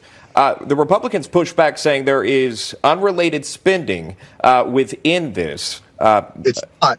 It's just not true. What they're saying is they don't like that it's mandatory as opposed to discretionary. There isn't unrelated spending to it. They're saying there could be if there wasn't oversight, but that's what the Senate's job is. The bill itself is incredibly detailed and prescriptive about what it's for. It's about treating and preventing the different conditions that veterans are coming home with, including cancers and chronic bronchiolitis and all these other issues from their exposures in Iraq and Afghanistan. And to push back on what they're saying, what if this creates a slush fund, right? So are you familiar with something called the OCO, the Overseas Contingency Operations Fund? Fairly, yes. So every year, $50 billion, $60 billion, $70 billion is added to what's called the OCO, on top of the $600 billion, $700 billion, $800 billion that goes to the Defense Department. That OCO fund is actually a slush fund. $60 to $70 billion every year. No oversight, no guardrails. And every one of those Republicans that voted against health care for veterans voted for the slush fund for the war. They don't support the troops. They support the war machine. And that's got to stop. The value in the U.S. military isn't in the toys. It's not in the hardware. It's not in the tanks. It's in the men and women. And until they start supporting them in the manner that they purport to online, they are hypocrites. It is. That was brilliant. I wanted to show that to you because that is what you're supposed to do if you go on right-wing news shows, right? There's this debate on the left about whether or not it's acceptable for people who were formerly on the left, Glenn Greenwald, Jimmy Dore, to go on Fox News. And the answer is, it's fine if you go on Fox News, but only if you forcefully push back and get out the left message. If you just go on that program and you recite what they want you to say, if you be their useful idiot, that can be harmful. But what Jon Stewart did here by going on a far-right news outlet is he rebutted their points. He didn't play ball with them. That clip shows you that he was getting his message across and not allowing them to do propaganda at the behest of GOP senators. Now, one more clip that I want to show you is from a veteran on MSNBC who had a particular message for Republican Senator Pat Toomey. Republicans love the soldier, but they don't love the veteran. And that's the bottom line. And again, politics and game playing at the cost of human life is unacceptable. And no matter what the issue is in this country, Americans don't have to put up with it. I don't care if you're far right or far left. This is not about politics right now. This is about human life. So those who are going to tweet and text me and email me and say, I'm this and I'm that, I am a human being. I'm a human being before I am a Republican or a Democrat. I am a human being before I'm an American. And when human beings suffer, and you do not get involved and watch that suffering, you're as guilty as the party who is pushing out that suffering. And enough is enough. And to watch Lou Alvarez and Ray Pfeiffer and others, you know, Andrew, I've been to 191 funerals. Soon I'll be going to my own. And the fact that we have to continue to fight for veterans or first responders is proof that the Congress and the Senate in this country do not get it. And the American people should be fed up like Jon Stewart, John Field, and all of the VSOs. Pat Toomey said yesterday that the VSOs wanted him to block this bill. Every VSO organization was at that press conference today, and nobody stood with Pat Toomey. He's a liar. His wife should divorce him. His dog should bite him, and he should not get health care when he leaves and retires because he's a piece of shit. That was incredible. So look, I don't have much commentary to add here. I think that what Jon Stewart and these veterans are doing is really important. They're really creating a blueprint, or perhaps a potential blueprint, assuming this is successful. But I think that he will have a degree of success here, because before, he has shamed Republicans sufficiently enough to get them to buckle. And I think that he could possibly do this again, because by him going to the Capitol, having this speech, powerful speech, you're getting mainstream media coverage. And this is how it's done. It's sad that the only way to accomplish anything, even incremental policies like this policy, which is incrementalist, it's sad that you have to shame politicians into doing the right thing, but this is where we're at in our so-called democracy, where you can't simply get what you want by voting for politicians and crossing your fingers that they're going to do the right thing. They're corrupt, they're sellouts, and they're cruel. So in order to get them to do your bidding even a little bit, you have to shame them relentlessly. So if we as Americans learn from this, and we have solidarity and we join together to shame politicians on other issues, and we're overwhelming in our condemnation, perhaps we could be successful as well. Let's talk about Andrew Yang. Andrew Yang is an individual who is unquestionably nice. I talked to him before he came on the podcast. But the problem is that when it comes to politics, he's just lost. At best, he's ideologically inconsistent. At worst, his ideology is just incoherent. So as you might have heard about, he formed this new party called the Forward Party. Now, before I talk about it, let me hear how he describes it, courtesy of MSNBC, where they read an op-ed from the Washington Post written by Andrew Yang along with his associates. A new centrist group is gambling that millions of Americans are fed up with this country's two-party system. They're announcing the creation of a third political party to be called Forward. In a Washington Post op-ed this evening, the party's founders, David Jolly, Christine Todd Whitman, and Andrew Yang, write the following. The two major parties have hollowed out the sensible center of our political system, even though that is where most voters want to see them move. A new party must stake out the space in between. Okay, so the goal is to form this new party that is going to be between Republicans and Democrats. So the question is, how exactly is this an alternative? Because it's not. It's just more of the same. Because consider this. Republicans are on the far right. Democrats are on the center right. So if you're in between the far right and the center right, you're just right wing. So if you're trying to capture this group of voters who are disillusioned with both political parties, I understand the need to fill that void, but you're going about it in the completely wrong way, because people aren't upset with Democrats and Republicans because there aren't enough people between Democrats and Republicans. They're upset with Democrats and Republicans because neither party represents the working class. Both parties are neoliberal. That means that they propose nothing but private solutions to public problems. Healthcare system broken? Let's just throw more money at the private system that we currently have. Education system not going too well? Funding disproportionately hurts Black Americans since we base that on zip codes. And, it seems like our education system is broken. Let's just throw more money at charter schools. This is the neoliberal ethos.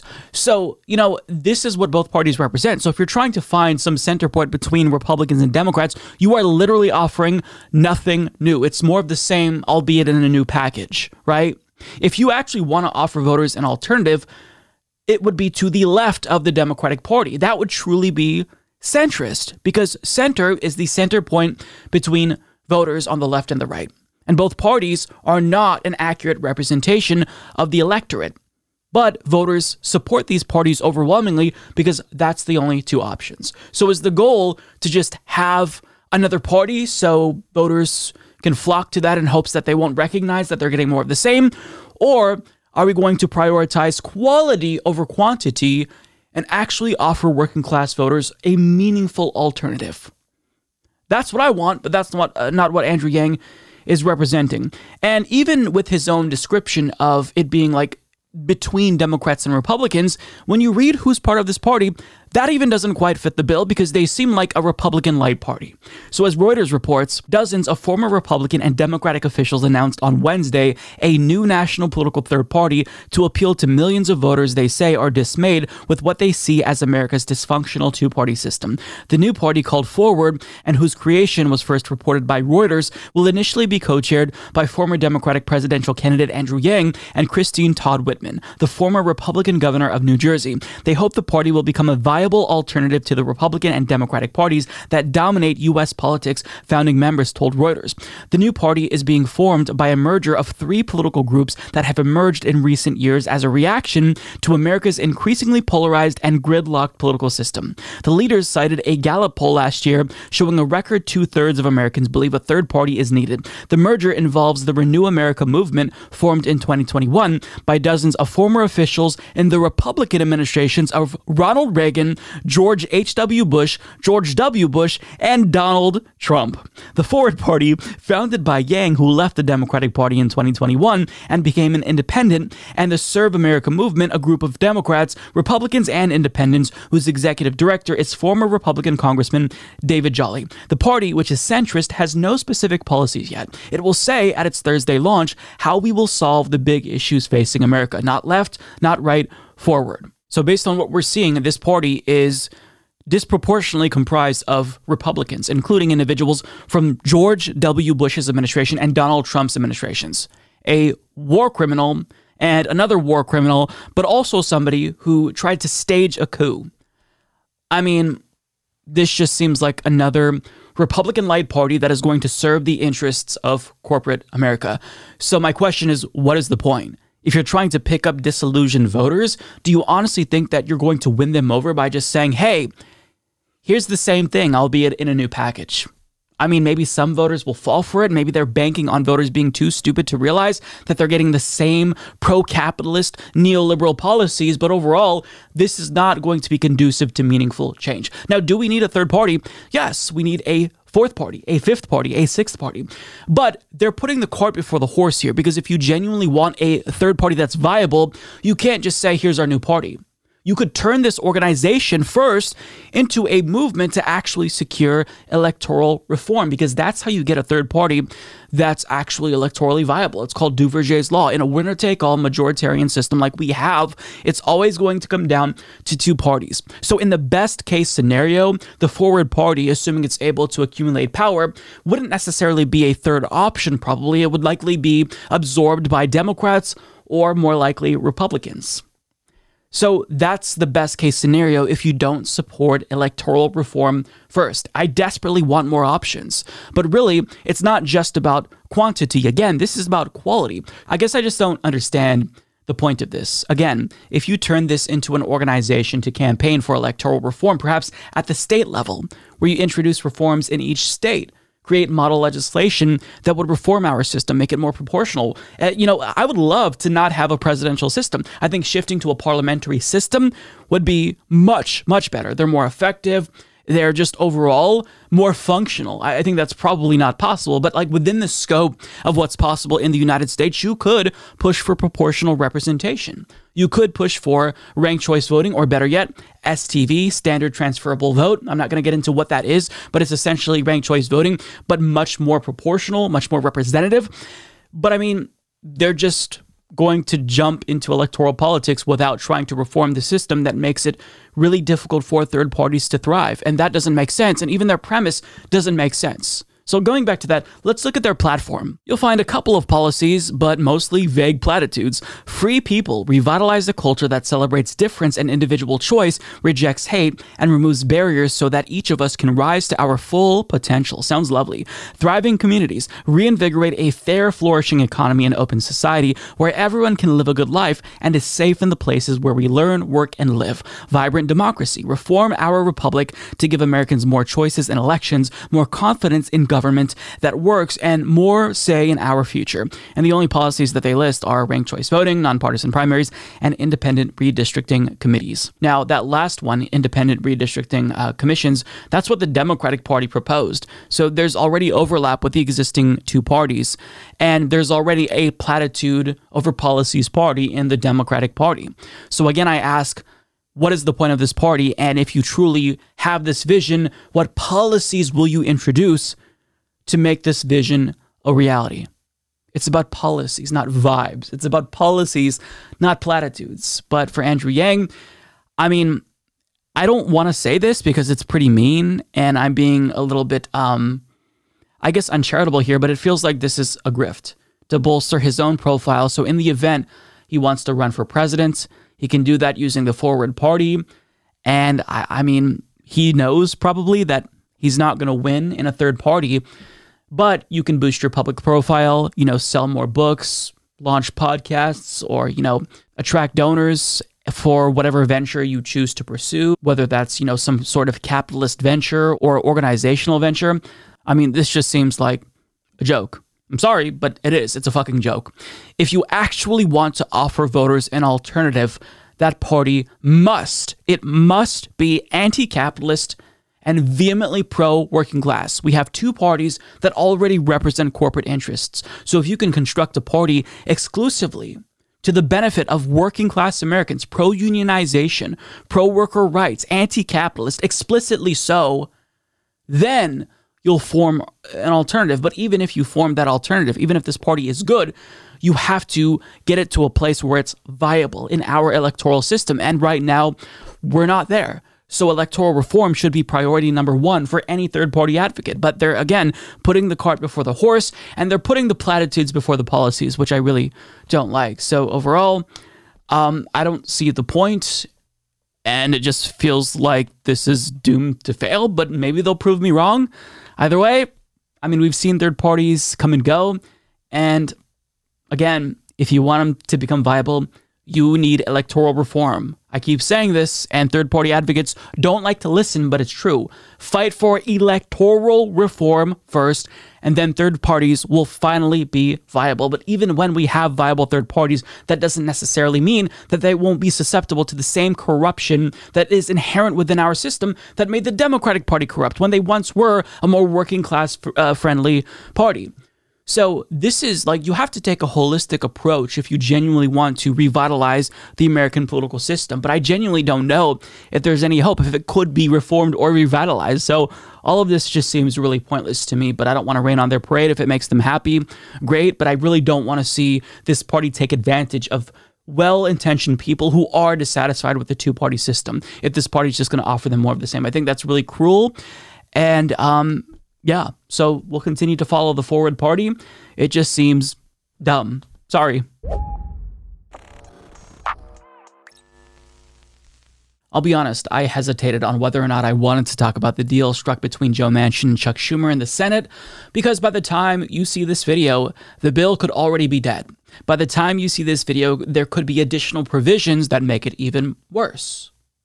By the time you see this video, a lot could change. And we've been here before. I've talked about so many deals, potential deals that Joe Manchin has struck with Democrats, only to find that weeks later he comes up with some excuse, or he got offended by Democrats and he decided to tank it unilaterally. So to talk about this is a little bit irritating to me, but I had to do it because this tacit assumption in the media that we're seeing that Manchin is now all of a sudden some sort of a hero, I can't let that stand. So what's in the bill? Well, ultimately, this is a mixed bag if you're a leftist. It has undeniably good provisions within this bill, but there are a lot of poison pills that might make it more harmful than anything. But first of all, let's get to the good in this bill. And these are surprising details here that Manchin at least temporarily agreed to. As HuffPost explains, the proposal would raise $740 billion by instituting a 15% minimum corporate tax rate, beefing up the Internal Revenue Service's enforcement of tax laws on the ultra-wealthy, narrowing the carried interest loophole which allows hedge fund managers and other wealthy investors to pay lower taxes, and requiring Medicare to negotiate the prices of some drugs directly with manufacturers, leveraging the social insurance program's massive buying power to wring savings from drug makers. It then spends a historic $369 billion on energy security and climate change, which Democrats say will be enough to cut carbon emissions in the United States by 40% before 2030, and puts $64 billion toward extending subsidies for the Affordable Care Act for 3 years. The remaining $300 billion will go toward reducing the deficit, a priority for Manchin. The new proposal would also cap a Medicare patient's out-of-pocket expenses at $2,000 per year. Now, keep in mind, that's the more rosy portrayal of this legislation. These are very, very incrementalist steps towards addressing climate change, towards addressing, the pharmaceutical price gouging issue in this country. But nonetheless, these are undoubtedly good things. But even if we were to get this and Manchin held strong, there's an almost overwhelming certainty that Kyrsten Sinema is going to be the one that tanks it, because there's one provision that has previously been a non-starter for her. As the Prospect's Alex Salmon argues, there's absolutely no way Sinema is on board with ending the carried interest loophole, barring some profound change in her personality on the level of divine intervention. So this just seems like a nice diary entry from Manchin about things he likes. Yeah. So, Sinema, at the time that I record this video, she has not commented on whether or not she'd support this. Her staffers are saying that she wants to read into it, and we still don't know if corporate Democrats in the House, such as, Josh Gottheimer, for example, are going to support this. So, it seems up in the air, and it's not out of the realm of possibility that Manchin himself could step away. We don't know. There's so many uncertainties that it seems like this is doomed to fail. So basically, I'll believe it when I see it. But assuming this was able to pass, let's talk about the poison pills, because these are very, very harmful provisions. Now, this bill is being labeled as a bill that would, expand our investments in clean, green, renewable technologies, solar, wind, hydro. But overall, media probably won't report on these provisions. So the Center for Biological Diversity, they went through the bill and they found two really, really bad provisions in particular. As Common Dreams reports, those sections 50264 and 50265 mandate oil and gas leasing in the Gulf of Mexico and Alaska and bar the federal government from authorizing new wind or solar energy development, quote, unless an onshore oil and gas lease sale has been held during the 120-day period ending on the date of the issuance of the right-of-way for wind or solar. Holy shit. CBD stressed that Section 50265 would require the Interior Department to offer at least 2 million acres of public lands and 60 million acres of offshore waters for oil and gas leasing each year for a decade as a prerequisite to installing any new solar or wind energy. Brett Hartle, CBD's government affairs director, warned Thursday that those poison pills risk canceling out the upsides of the measure, including the legislation's tens of billions of dollars and proposed green energy investments. So let's be really clear about what this is. This is not Joe Manchin having a sudden change of heart. This is Joe Manchin finally agreeing to the terms of a climate change bill because it sufficiently delivers for his donors in the fossil fuel industry. What a joke. This shows you that our government is fundamentally incapable of taking climate change seriously, because when they finally choose to invest in climate change and mitigating the damage that it will cause, well, they have to simultaneously do more damage, because that's how corrupt our public officials are.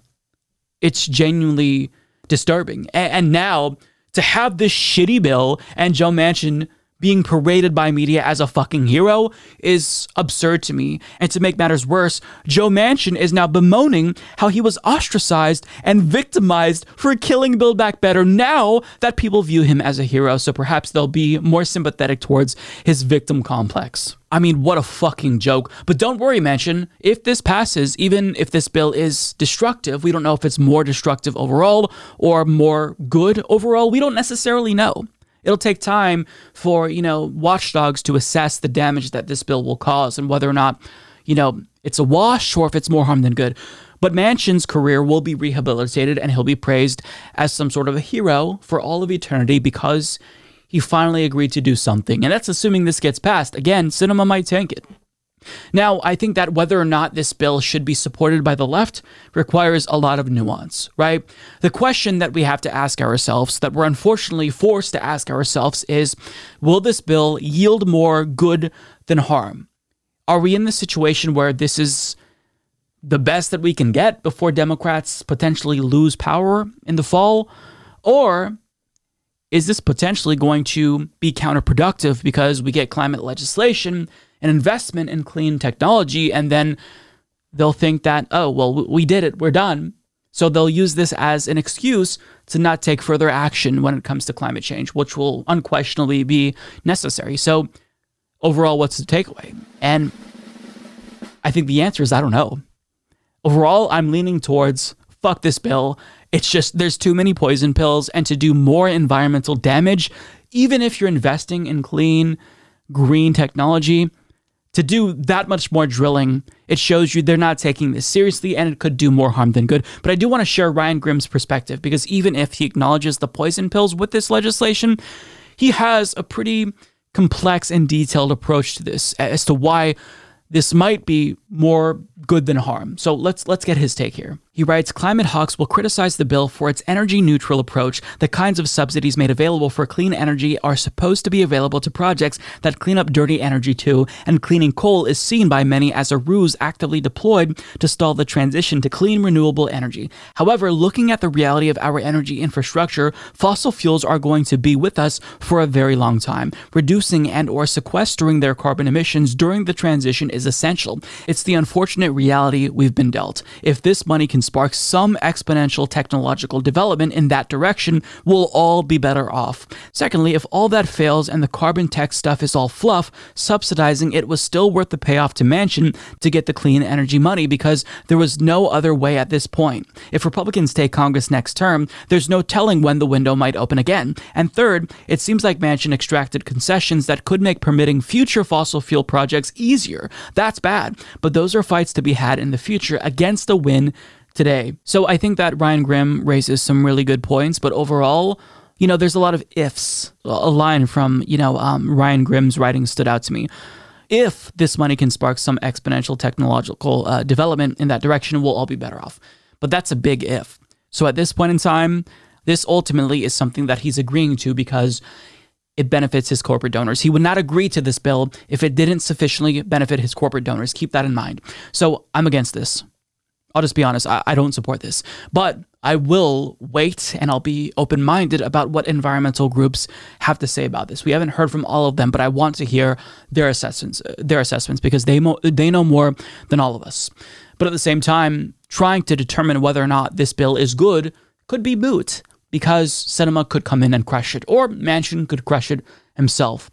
So that's where we're at in the United States, where the best that we can get so far, a historic investment in clean, green, renewable technology, means we have to also further destroy the planet. Now, if you put aside the climate considerations, then the other good things like, negotiating some pharmaceutical prices, expanding Obamacare subsidies, I guess you could, consider that in your process as well. It's all incremental, but still it's objectively good, better than what we've got. But I mean, this isn't what is going to save the planet, unfortunately. So I just overall feel really exasperated about this and feel like this whole video is probably a waste of time because this bill is going to die. So that's where I'm at. You could hear a little bit of ambivalence, uncertainty, and overall hesitation in my voice. And that's because, some things are complex and require nuance. But ultimately, I think there's so many uncertainties, too many variables to where I can't support this. And if I were a progressive senator, I personally would vote against this, but I wouldn't fault individuals like Bernie Sanders for voting for this affirmatively because, if this is the only chance to invest in some renewables, you wouldn't be insane to take it despite the flaws in poison pills, but still, it's just a bitter pill to swallow. And I don't know genuinely if this does more harm than good. So that's where I'm at. I don't know. So I'm going to have to side against it. Want more? Visit humanistreport.com for links to our full catalog of videos on YouTube, Means TV, and Facebook. You can also find audio versions of the show on Spotify, Apple Podcasts, SoundCloud, iHeartRadio, and other major podcast platforms. And before you go, consider supporting the show on Patreon or through YouTube memberships. You get early access to most videos, invites to monthly live chats with Mike, and you'll be thanked by name at the start of the next episode. There are other ways to support the show. You can like, subscribe, turn on notifications, and share our content on social media. Thank you for watching.